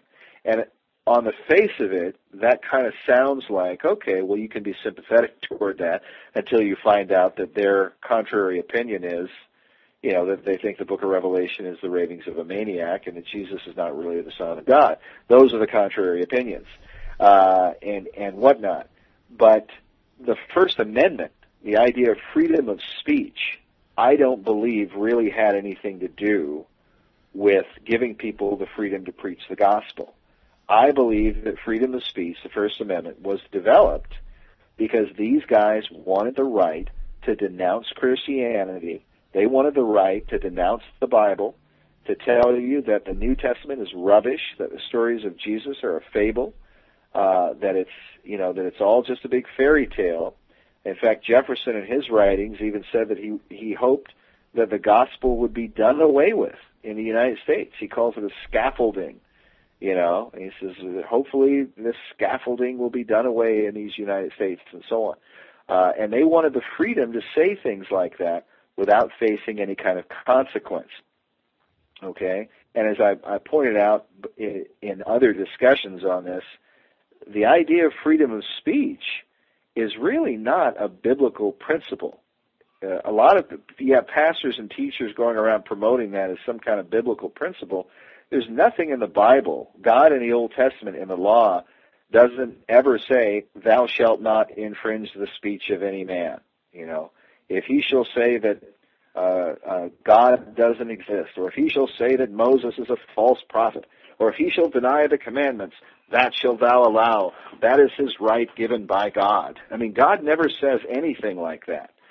God says things like, thou shalt not speak evil against the ruler of thy people. There are limitations on speech. Jesus says, by your words you shall be justified, by your words you shall be condemned. The day will come when men will give an account for every idle word that they shall speak. They shall give account of it on the day of judgment.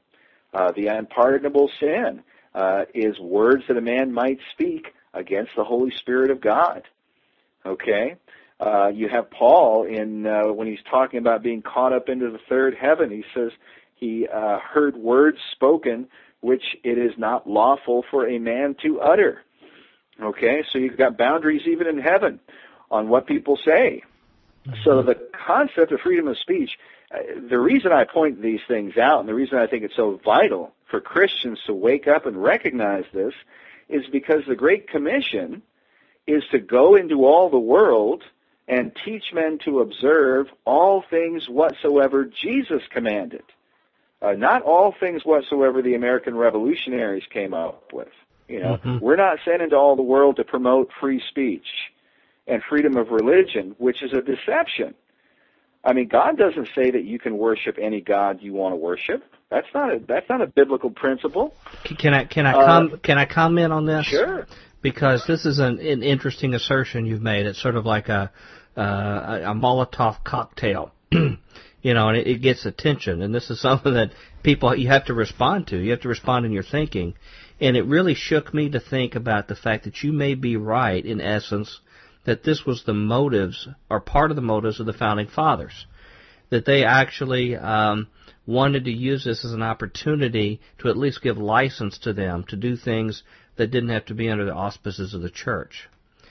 But even if I accept that to be true, and I think it's a fascinating concept that it may be true, that does not mean that it does not serve some useful purpose civilly at this point now. And I think one of the hard times, and this is something we could have an entire show over, in fact a couple of shows, is the fact of looking at guidance within the household of faith in which the kingdom of God, which is a spiritual kingdom but one in which we're part of, in civil government itself, which is amongst people who are yoked in Christ and those who are not yoked in Christ. And I see these particular commands, or excuse me, not commands, but laws, are to permit us to live by our own conscience, including Christians to be able to live by their conscience and not let others, for example, the Pope in Rome would not be able to stop me as a Protestant from being able to do what I'm doing. And other countries at the time that were influenced by Rome would have been more restricted. So, you know, you've put a good seed of doubt in my mind about what the origins and intent of these Bill of Rights are, but I'm still not so sure in a civil context if they don't serve some utility for us, as long as we don't confuse the kingdom of God and just the role of civil government to maintain law and order here on the earth, and hopefully not drift into a dominionist view that they're one and the same. No, I hear what you're saying. I think... you know, it's why for me, because we've just finished A Lamp in the Dark, and I've spent the last few years really studying the Reformers and the early church preceding the Reformers and so on, and what they endured at the hands of really corrupt government and papal authority and this kind of thing. You don't have them. I mean, these men who were being burned at the stake and buried alive and so on, they weren't crying out about their human rights and this kind of thing. They just weren't. Mm-hmm. They understood, you know, like, you know, when Jesus is in Gethsemane and they come to arrest him, and Peter pulls out his sword and he cuts the ear off Malchus, and Jesus says, you know, put your sword up again into its sheath. The cup which my Father has given me, shall I not drink of it? You know, in other words, that destiny which God hath set forth for the Son of God, Jesus Christ, is he not going to fulfill that destiny? With that in mind, what is the destiny for Bible believers? What is the cup that God has given to us as saints? In the world ye shall have tribulation, the Bible says, and ye shall be hated of all men for my name's sake. And if you're persecuted for righteousness' sake, rejoice and be exceedingly glad. Okay? That if any man suffers as a Christian, let him not be ashamed. For the Spirit and that of God rests upon you. When the apostles were beaten for preaching the gospel, they lifted their hands to heaven. They thanked God that they had been accounted worthy to suffer shame for the Lord's sake. Well, okay, let me ask this, Chris. If I see someone else, another Christian, who is being persecuted in a way that's unlawful, in other words, it's against the laws of our land, the authority of our land, and they're being persecuted in that way, do I have any kind of responsibility to come to their assistance against lawbreakers, per se, that are going against the authority of the land? Well, I think, this is where I think the life of the Apostle Paul is very instructive. There were times when Paul, certainly, when he's being bound and they're getting ready to beat him, and he says, is it lawful for you to bind and whip one who is a Roman and uncondemned?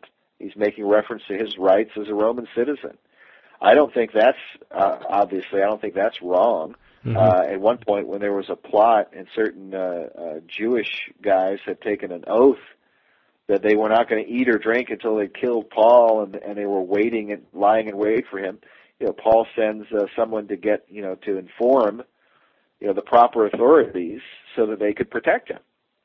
And I certainly don't see anything wrong with things like that. So I don't think it would be wrong for you to step up to the plate and try to defend a brother or sister who's being persecuted unlawfully, if they could be defended. But we know, I think that, Paul says it best, we should pray so that in as much as is possible, we can dwell peacefully with other men during our time here upon the earth.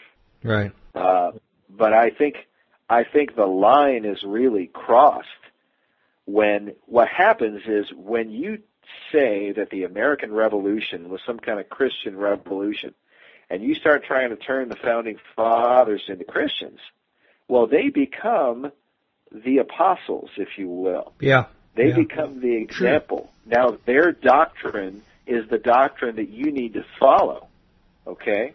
Not turn the other cheek. If you get all these founding father quotes, I've said this before, you get all these founding father quotes, they might mention Jesus by name. They don't ever mention his teachings. They don't ever say things like turn the other cheek and, do good to them that hate you and love your enemies. And, well, Brother Chris, that's why I try to be careful in my example, because you raise a very, very good point. You see, the problem is that we're citizens of a heavenly kingdom that we voluntarily became a part of. We accept its restrictions on our rights. We act that way, and then also we have this strange town that we're also citizens here on earth. And I didn't pick an example of one where I'm defending my own personal rights, because I may even voluntarily not even assert my own personal rights for the sake of the cause of Christ and for the sake to win a brother over. In other words, I may find that somehow Christ could be glorified by me turning the other cheek and somehow winning this person over to the Lord. But when I see rampant persecution of other people, it seems like to me that's a different story. Particularly if it's going directly against the law of the land and the authority that's established by just ne'er-do-wells, by people, even though they may even have a position in government, but not in accordance with the law, but they're basically bullies that are terrorizing a group of people. And to see that the law, and as the Bible says, of course, in Romans 13, that these authorities are put in place to maintain peace, and that our laws are intended for that purpose itself. I certainly see, and I think you just alluded to this, that there is a big gulf between some of these very knotty issues that we're talking about right now and what I think you've established clearly, in that this whole idea about these founding fathers being these wonderful Christian men and the ideal that we need to hold on to the Shangri-La of what existed then, that is a total myth. And it's harmful to Christianity. And Christians today seems like they are the ones that are most gullible to embrace it. And I know I've certainly had my part of it. I can't speak for both of you, but I know I've certainly to some degree probably fallen privy in times past to it. So I think you've made that case so clear that we need to have clear-headed thinking about our role in the body of Christ and our citizenship in heaven versus just taking blatant patriotism and accepting it wholeheartedly and not comparing it to what we're really committed as Christians.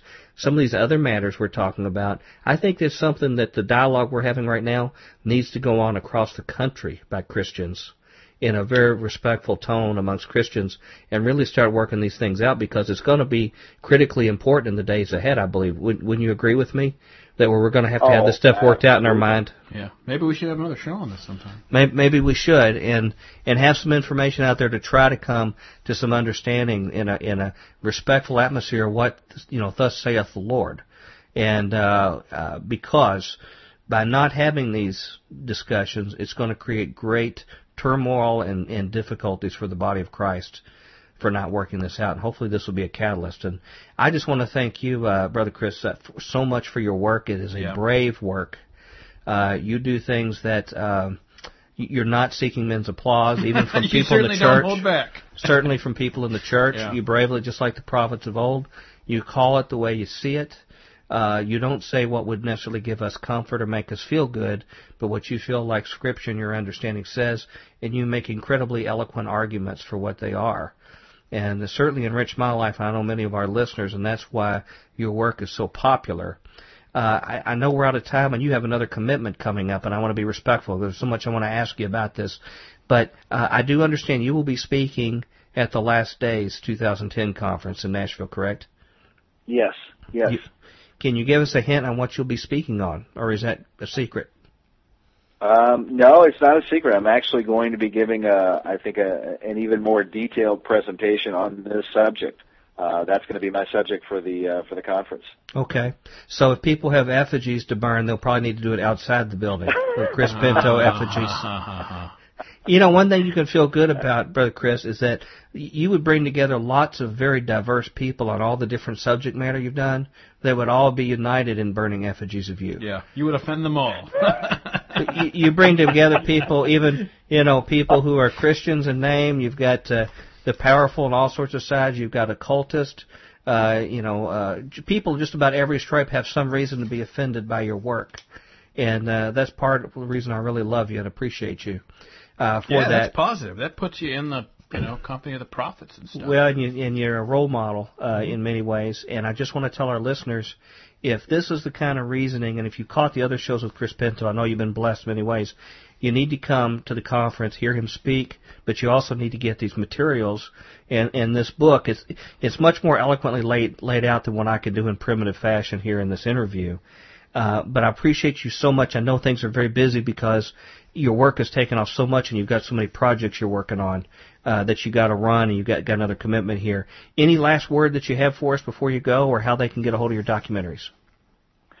Well, they can always go to AdullamFilms.com, or they can call our toll-free number 888-780-5049, and maybe even get a copy of A Lamp in the Dark so they can see you guys on camera and the brilliant performance you guys put forth. Keep talking. But and get to see us persecute some people too. Yeah. Get to see you persecute some. Get to see you violate some rights. That's right. But no, that's that film right there, A Lamp in the Dark. Even though we're kind of joking a little bit about it, that's what really just studying the sacrifice of the saints who have come before us and what they endured and so on, and they endured it now. Not for the cause of, their so-called liberty and this kind of thing, right, but for the cause of the gospel. As Jesus says, if any man would come after me, let him deny himself, take up his cross and follow me. The cross is given to a condemned man. It's the acknowledgement that we are dead to this world. As Paul says, I am crucified unto the world, and the world is crucified unto me. Mm-hmm. And that's really the example that so many, millions of saints in centuries past have given us. Mm-hmm. And I think their memory and, the faith that they have, that they earnestly contended for, that's part of the reason why I wanted to make A Lamp in the Dark, was to, spark a fire in the hearts and minds of our brethren in this country and around the world, to remember what the saints have endured. We can see things getting darker and darker in this country. Right. We can see, this new world order, this kingdom of Antichrist, emerging day by day on the world scene. And prophecy tells us it's going to happen. Right. The only escape from this is faith in the Lord Jesus Christ. Amen. Nobody's going to be able to deliver anyone, temporally speaking, other than in a short run. Maybe you can save somebody for a day or a week or whatever, but ultimately the only real salvation is eternal in the Lord Jesus Christ. Well, Pastor Chris, I know, Brother Chris, I know our listeners have probably gathered that I always have this hope that we may be granted a few more years like Hezekiah, if we step forward and maybe a little bit more grace to have time to share the gospel, or at least a period maybe even like Josiah, where there could be a revival, and we could have a time furthermore spreading the gospel. But there's coming a day, whether it's today or in the near future, when all that is behind us and it's time to suffer for our Lord. And nothing is going to change that. And I really recommend our listeners get your materials, think about them, meditate over them, pray about it, and get your hearts ready and be encouraged by the testimony of the saints that you so clearly document. Thank you so much for being with us tonight, and we sure look forward to hearing the rest of your work, seeing you at the Last Days Conference, and hearing your new work coming out in the future, back here in Future Quake. All right, brothers. Thank you so much, and God bless you. Thanks again for coming to see us. Bye-bye. We're back at Future Quake with Dr. Future. And Tom, of course, I'm here, Bionic.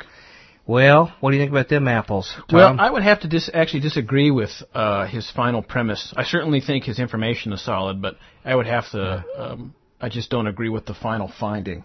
Well, I'm glad that we could exhaustively review it in the 30 seconds that we have. Yeah. And give it the full attention it needs. Oh, don't worry. That's about all I have, as far as hopefully our listeners will. Yeah. I think we need to have a long, hard talk about the kingdom of God versus the secular kingdom of men. That might be a great topic for a new show. I think we should do it because I just don't think government should be made out to be more than what it is. Mm-hmm.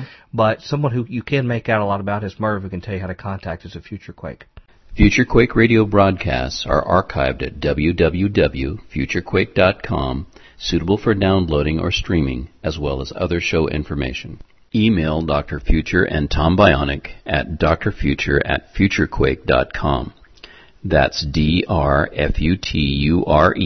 at futurequake.com. Tell us your name, city, and radio station or internet, and if we can use your name on air. Comments on the show's topics or guests, or suggestions for future show topics or guests are most welcome. Dr. Future and Tom will discuss selected emails each week during the radio broadcast. We really got to go. Let's go. Come back for tomorrow's Trimmers tomorrow. Till then, we hope your future's always bright. Have a good day. Sayonara. Join us next time as we dare to experience another aftershock of a future quake.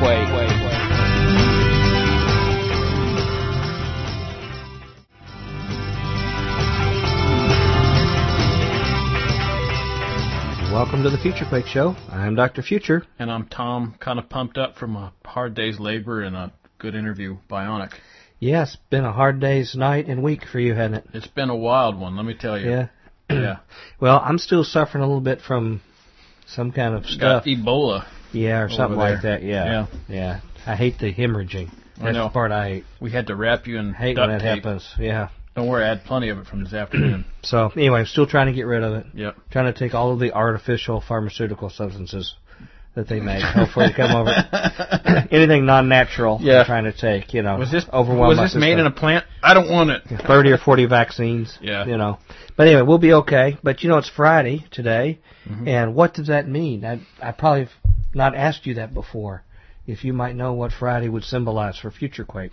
Well, typically Friday symbolizes for Future Quake the day where we sit around and, sort of expose Revelation 18 to the unsuspecting populace. That may be true, but it's hard to write that all in one place. That's why we call it Tomorrow's Trimmers or Today's Review of the Future's News. Very good.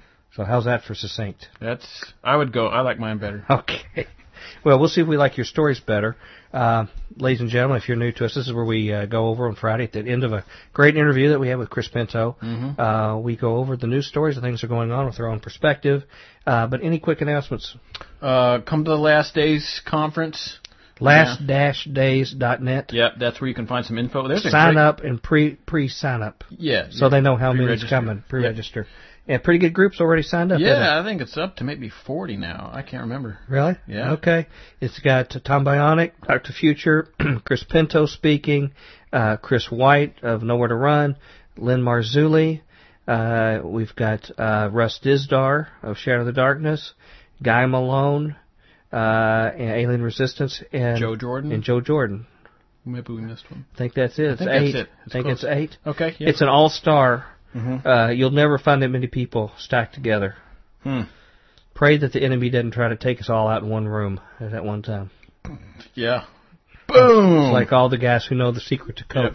Yep. Please excuse my voice. I'm very raspy. No, you're fine, man. Raspy voice. Quit apologizing. We just want to hear the information you have to say. Would you like to start off? I'll tell you what. I'll start with one, and then you can rest just a little bit. Okay. Okay. I'll ponder. Do we want to go Enemy Belligerent Interrogation Act, or do we want to go... Yeah, that's an important one. Okay. I mean, that's a foundational one to what we cover in our show. This is via the Atlantic. The Enemy Belligerent Interrogation, Detention, and Prosecution Act of 2010. Why is the national security community treating the Enemy Belligerent Interrogation, Detention, and Prosecution Act of 2010, introduced by Senators John McCain and Joseph Lieberman on Thursday, as a standard proposal, as a simple response to the administration's choices in the aftermath of the Christmas Day bombing attempt, which we know now that was actually, the government, the CIA allowed. That's out in mainstream news now. Actually, Christmas Day bombing. That was the guy on with his thing bomb in wrapped his on. underoos. Yeah. Okay. Yep. A close reading of the bill suggests it would allow the U.S. military to detain U.S. citizens without trial indefinitely in the U.S. based on suspected activity. And incidentally, you can go and read the bill online, and then read the summarized points after the jump.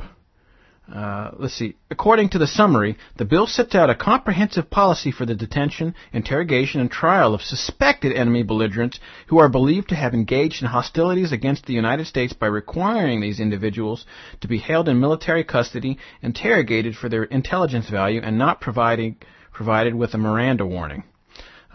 Incidentally, there is no distinction between U.S. persons, visa holders, or citizens, and non-U.S. persons. It would require these belligerents to be coded as high-value detainees, to be held in military custody and interrogated for their intelligence value by a high-value detainee interrogation team established by the President. Interestingly enough, sidebar, the guidelines for waterboarding people came out, and it's absolutely disgusting. You put electrodes on them to wake them up when they pass out. You feed them Ensure for weeks on end to make sure you don't have to deal with the chunks in their own vomit when they almost certainly do vomit. You don't hear that about a lot on Christian radio. No, it's terrible. It's basically exactly what. It's barbaric. That's what it is. Yes, yeah, and I'm sorry that I have not. I feel bad that I have not been louder about my denunciation of it. Actually, I feel like I need to be out on the street with a sign. If any of our listeners have read Fox's Book of Martyrs and shuddered at thinking of what Christians had, what was done to them, they have these woodcut pictures where they stick funnels down their mouth and pour molten metal down their throat. Waterboarding is just sort of like almost another version of that. Well, I think that may be a little extreme, but because the water is not that hot.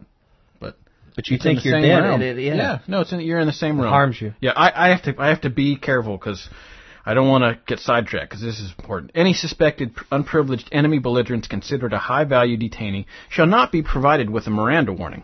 The bill asks the President to determine criteria for designating an individual as a high-value detainee if he or she 1. Poses a threat of an attack on civilians or civilian facilities within the U.S. or facilities abroad.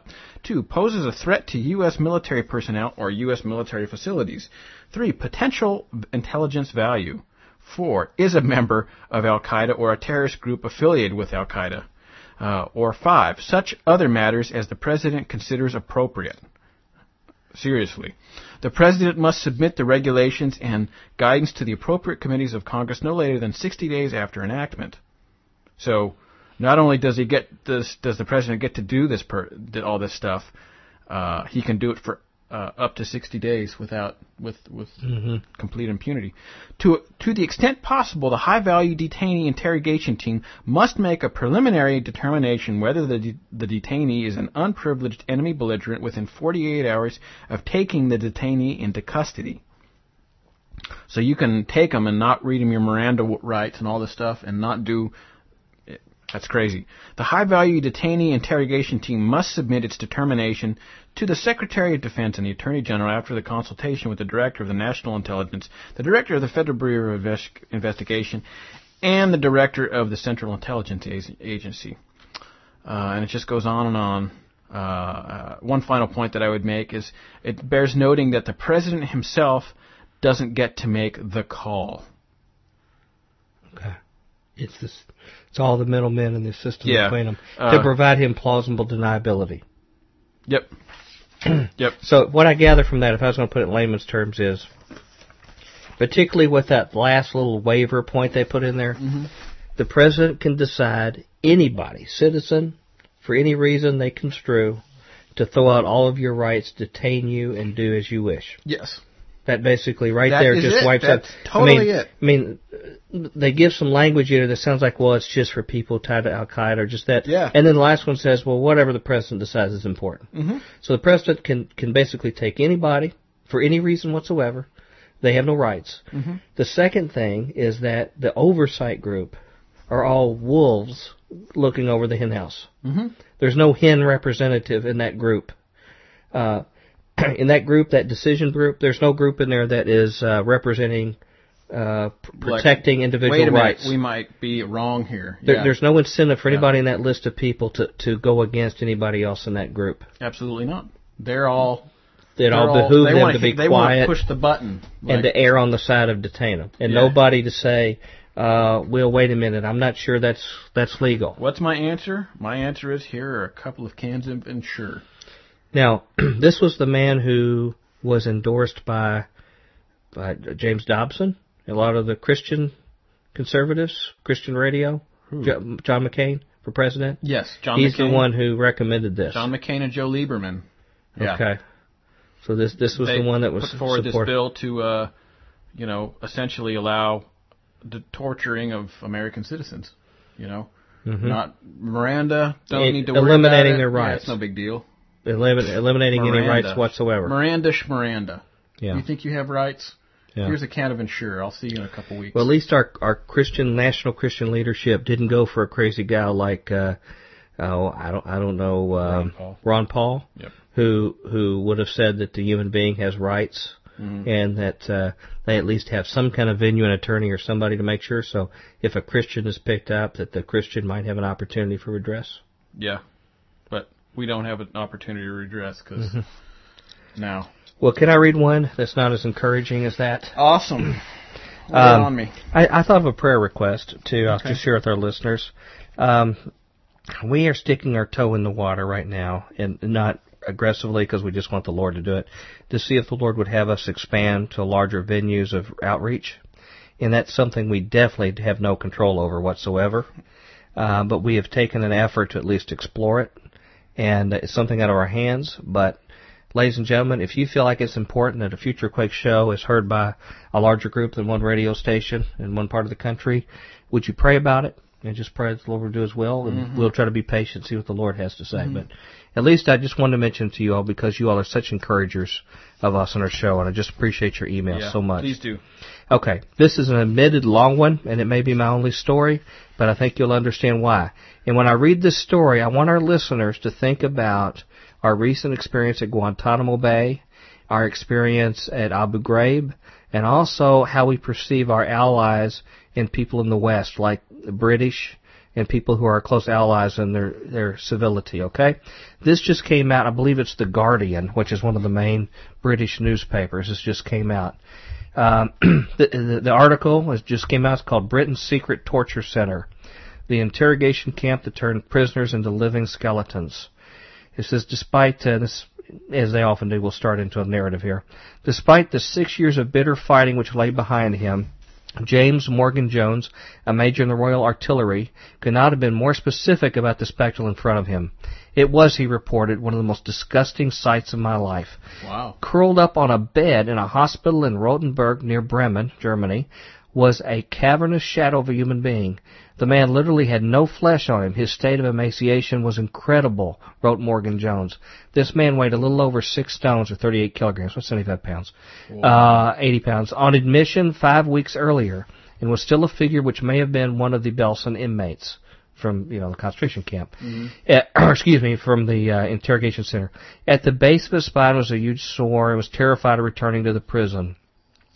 Okay, Adolph Gall, a 36, a dental technician, was not alone. A few beds away lay Robert Butler, 27, a journalist who had been admitting after swallowing a spoon handle in a suicide attempt at the same prison. He was emaciated and 4 of his toes had been lost to frostbite.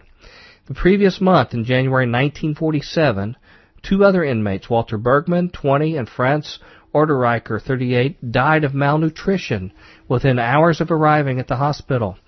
Over the previous 13 months, Major Morgan Jones learned 45 inmates of this prison, including several women, had been dumped at Rotenburg. So they've been taken from this prison to this hospital. Mm-hmm. Each was severely starved, frostbitten, and caked in dirt. Some had been beaten or whipped. The same week that Major Morgan Jones was submitting his report, a British doctor called Jordan was raising similar concerns at an internment camp 130 miles away. Dr. Jordan complained to his superiors that 8 men who had been transferred to from the same prison were all suffering gross malnutrition. Now, this is 1947, after World War II, okay, in Germany. They included Gerhard Menzel, a German soldier who was described as a living skeleton. Another one who was a 27-year-old Frenchman, later was found out to be Alexander Kalkowski, a captain in the Soviet secret police. He weighed a little over 8 stones, about the same weight, and complained that he had been severely beaten and forced to spend 8 hours a day in a cold bath. Prisoners complained thumb screws and shin screws were employed at the prison, and Dr. Jordan's report highlighted the small round scars that he had seen on the legs of 2 men, which were said to be the result of the use of some instrument to facilitate questioning. One of these men was Hans Habermann, a 43 disabled German Jew who had survived 3 years at Buchenwald concentration camp. All of these men had been held at Bad Nendorf, a small, once elegant spa resort near Hanover. Here, an organization called the Combined Services Detailed Interrogation Center ran a secret prison following the British occupation of northwest Germany in 1945. So these are British people after the war torturing people. That's right. Wow. Okay. This division, it's a division of the War Office, British War Office, operated interrogation centers around the world, including the one known as the London Cage, located in London's most exclusive neighborhoods. Official documents discovered last month in the National Archives show that the London Cage was a secret torture center where German prisoners who had been concealed from the Red Cross, kept from them, were beaten, deprived of sleep, and threatened with execution or unnecessary surgery. As horrific as conditions were at the London Cage, Bad Nendorf was far worse. Last week, Foreign Office files, which have remained closed for almost 60 years, were opened after request by The Guardian under the Freedom of Information Act. These papers and others declassified earlier lay bare the appalling suffering of many of the 372 men and 44 women who passed through the center during the 22 months it operated before its closure in July 47. They detail the investigation carried out by Scotland Yard detective, Inspector Tom Hayward, following the complaints of Major Morgan Jones and Dr. Jordan. Despite the precise and formal prose of the detective's report to the military government, anger and revulsion leap from every page as he turns a spotlight on a place where prisoners were systematically beaten and exposed to extreme cold, where some were starved to death and allegedly tortured with instruments that his fellow countrymen had recovered from the Gestapo prison in Hamburg. Even today, the Foreign Office is refusing to release photographs taken of some of the living skeletons on their release. Man. Initially, most of the detainees were Nazi Party members or former members of the SS, rounded up in an attempt to thwart any Nazi insurgency. A significant number, however, were industrialists, tobacco importers, oil company bosses, and forestry owners who had flourished under Hitler. By late 46, the papers show, an increasing number were suspected Soviet agents. Some were NKVD officers, their secret police, Russians, Czechs, and Hungarians, but many were simply German leftists. Others were Germans living in the Russian zone who had crossed the line, offered to spy on the Russians, and were tortured to establish whether they were genuine defectors. Wow. One of the men who was starved to death, Walter Bergman, had offered to spy for the British and fell under suspicion because he spoke Russian.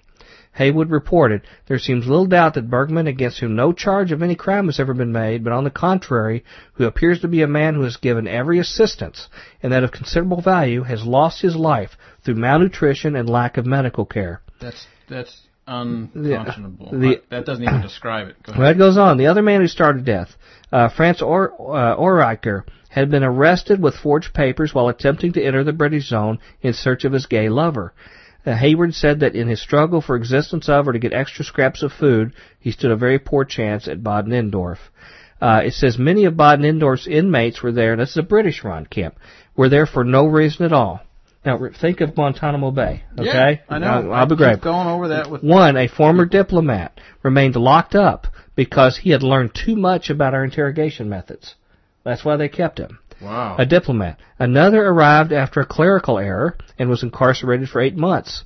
As Inspector Hayward reported, there are a number against whom no offense has been alleged, and the only authority for their detention would be that they are citizens of a country still nominally at war with us. Today, the older people of Baden-Endorf talk about August 1st, 1945, the day the British arrived, with undisguised bitterness. They talk about how they pulled into the village, and they took over from an easygoing U.S. infantry division. Within the hours, the British had ordered everyone in the center to pack their belongings and leave. But it was heaving with refugees from the bomb-ravaged ruins of Hanover. It says, we thought everybody would be allowed back in a few days.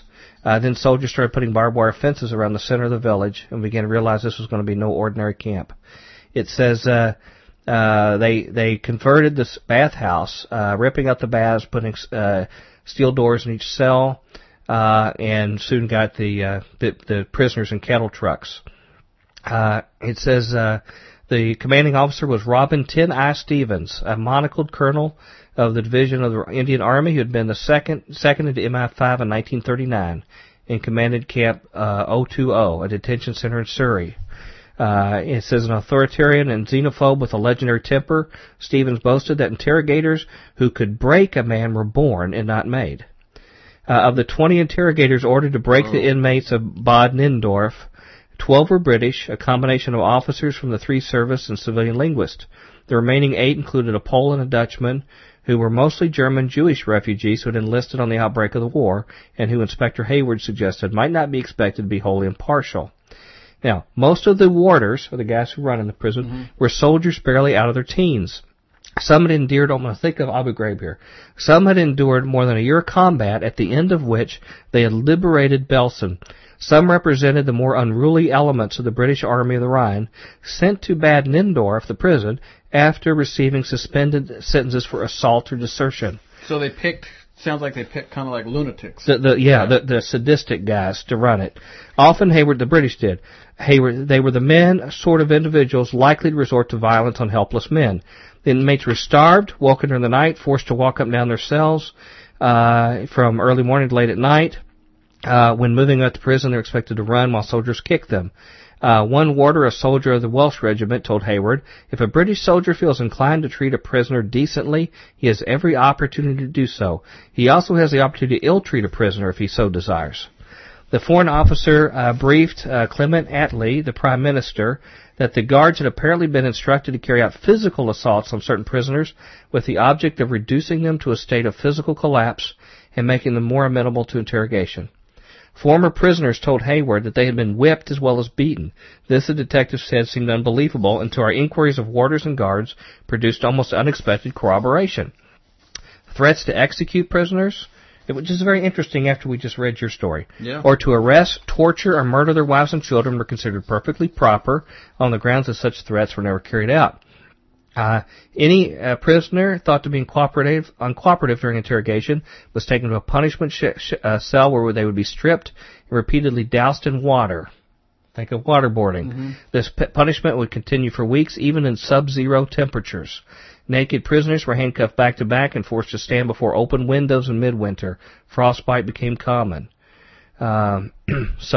This one guy says he had been 2 years as a prisoner in the Gestapo as an anti-Nazi. He says, never in all those 2 years had I undergone such treatments. Wow. One of the officers said their toenails were ripped out and he'd been hung by his wrist during interrogation with weights tied to his legs. And it goes on and on. I think you get the idea of this. So there's, let me get this straight. There was a camp that went on after the war where they took and the British staffed, our allies. Yeah, the British staffed with people that were kind of crazy deserters and people that were amenable to torturing people for sort of no reason, and then took. It started out as a couple Nazis, and then went into just basically almost just random people they picked up. Yeah. They picked up. And none of this was reported for years and years and years and years. Well, and there was a cover-up after that, okay? It says Langham, who was, I guess, one of the guys here, Inspector Hayward's investigation led to the courts-martial of Stevens, Captain John Smith, the medical officer, and an interrogator, Lieutenant Richard Langham. They were held behind closed doors. A number of sergeants, men who carried out the beatings, were told they would be pardoned if they gave evidence against their officers. Langham, who had been born in Munich and fled to England with his parents, denied that he had mistreated prisoners and was acquitted. Charges of manslaughter against Smith were dropped, but after a court-martial held entirely in secret, he was found guilty of neglect of the inmates and sentenced at the age of 49 to be dismissed from service. Wow. No service penalty at all. It says it's unclear if any of Stevens' superiors know or condoned what happened at Bad-Nindorf, although his lawyers said they were prepared to spread the blame among senior army officers. And then there was before the court-martial, there was a nervous debate among ministers and government officials on how to avoid the repercussions which would follow should the truth become known. So we have to keep this quiet to make sure that the public doesn't know, because it may mean our job. So let's all just sort of all collude to not say anything about it. In fact, here's what they say. It says ministers were anxious that nobody should learn that this group was running a number of similar prisons in Germany. There was also what the Chancellor of Duchy of Lancaster, Frank Pattingham, later to become Lord Longford, described as the fact that we are alleged to have treated detainees in a manner reminiscent of the German concentration camps. The army, meanwhile, said it was determined that the Soviets should not discover how we apprehended and treated their agents, not least because some would-be defectors might have second thoughts. So, and it goes further and says there was basically a cover-up all the way at the top. It says Stevens was court-martialed behind closed doors, but he was acquitted of 2 charges, 2 others withdrawn, and was free to reapply to rejoin the MI5 after he'd done all this. That's terrible. So, but this wasn't the end of it. They closed it down eventually after this came out.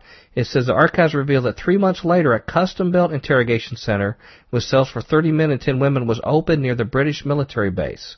The inmates were suspected Soviet spies and were medically examined before interrogation. And then they complained that most of the interrogators at this new place had been at Bad-Nindorf and complained that drastic methods should not be employed. But the governor put his foot down. He said, this is the new governor over this, why, if the military authorities were required to justify the arrest of each inmate and then handle them according to the standards enforced by prison commissioners in our own enlightened country, there was little point in having the interrogation center at all. There you go. Ding, ding, ding. So, what he's saying is, why do we have it in this other country if we have to obey the law? So, and just in conclusion, they actually picked up a gentleman who was a former member of an annihilation squad in Warsaw, who had been working as an agent for the Americans at the time of his death. And so he died at this place, but they had to keep it quiet because he had been killing people in Warsaw, but he also was working as an agent for the Americans. And it says that the Americans insisted that his death be kept a very closely guarded secret because of the fact that the U.S. authorities had been employing him in full knowledge he was wanted by the Polish government as a war criminal. So the wooden cross over his grave was replaced with a gravestone, and they call him John White. Everything we see today with Abu Ghraib and Guantanamo Bay is old news. Yep, there you go. I'm sorry it's long, but I thought that was cool. Very enlightening. I'm gonna hold on to that. I'm gonna hold on to that. I took up our time here. I'm sorry about that. It's okay. It was worth it. Let's get Mervyn here, and we'll go. I don't know. Relax. Tell us how to contact. Tell them how to contact us here at Future Quake. Future Quake radio broadcasts are archived at www.futurequake.com, suitable for downloading or streaming, as well as other show information. Email Dr. Future and Tom Bionic at drfuture@futurequake.com. That's DRFUTURE at futurequake.com. Tell us your name, city, and radio station or internet, and if we can use your name on air. Comments on the show's topics or guests, or suggestions for future show topics or guests are most welcome. Dr. Future and Tom will discuss selected emails each week during the radio broadcast. I'm sorry. I was a little worked up. That's okay. Me too. That really makes me mad. It does make me mad, too. Yep. Well, those are those wonderful British people, just like Americans. Yeah, we're the civilized. We're not like those brutal, savage a torture camp in Japanese the upscale part of London. And we're not like those brutal, Japanese or savage Germans or Islamic people. They're not refined like we are. They don't believe in human rights like we do. Yeah. All right. I think we have to go. Yeah, we do have to go. Any last words? None. Let's just get. I'm sorry I raced through that story. I thought it was important. You don't have to. It was good. It was very, very, very important to know. Futurians need to know. Yep. Ladies and gentlemen, we'd like to know what you think about things. Tomorrow will be next week will be a whole new set of stories and a new interview. Until then, we hope your future's always bright. Have a good day. Bye. Join us next time as we dare to experience another aftershock of a future quake.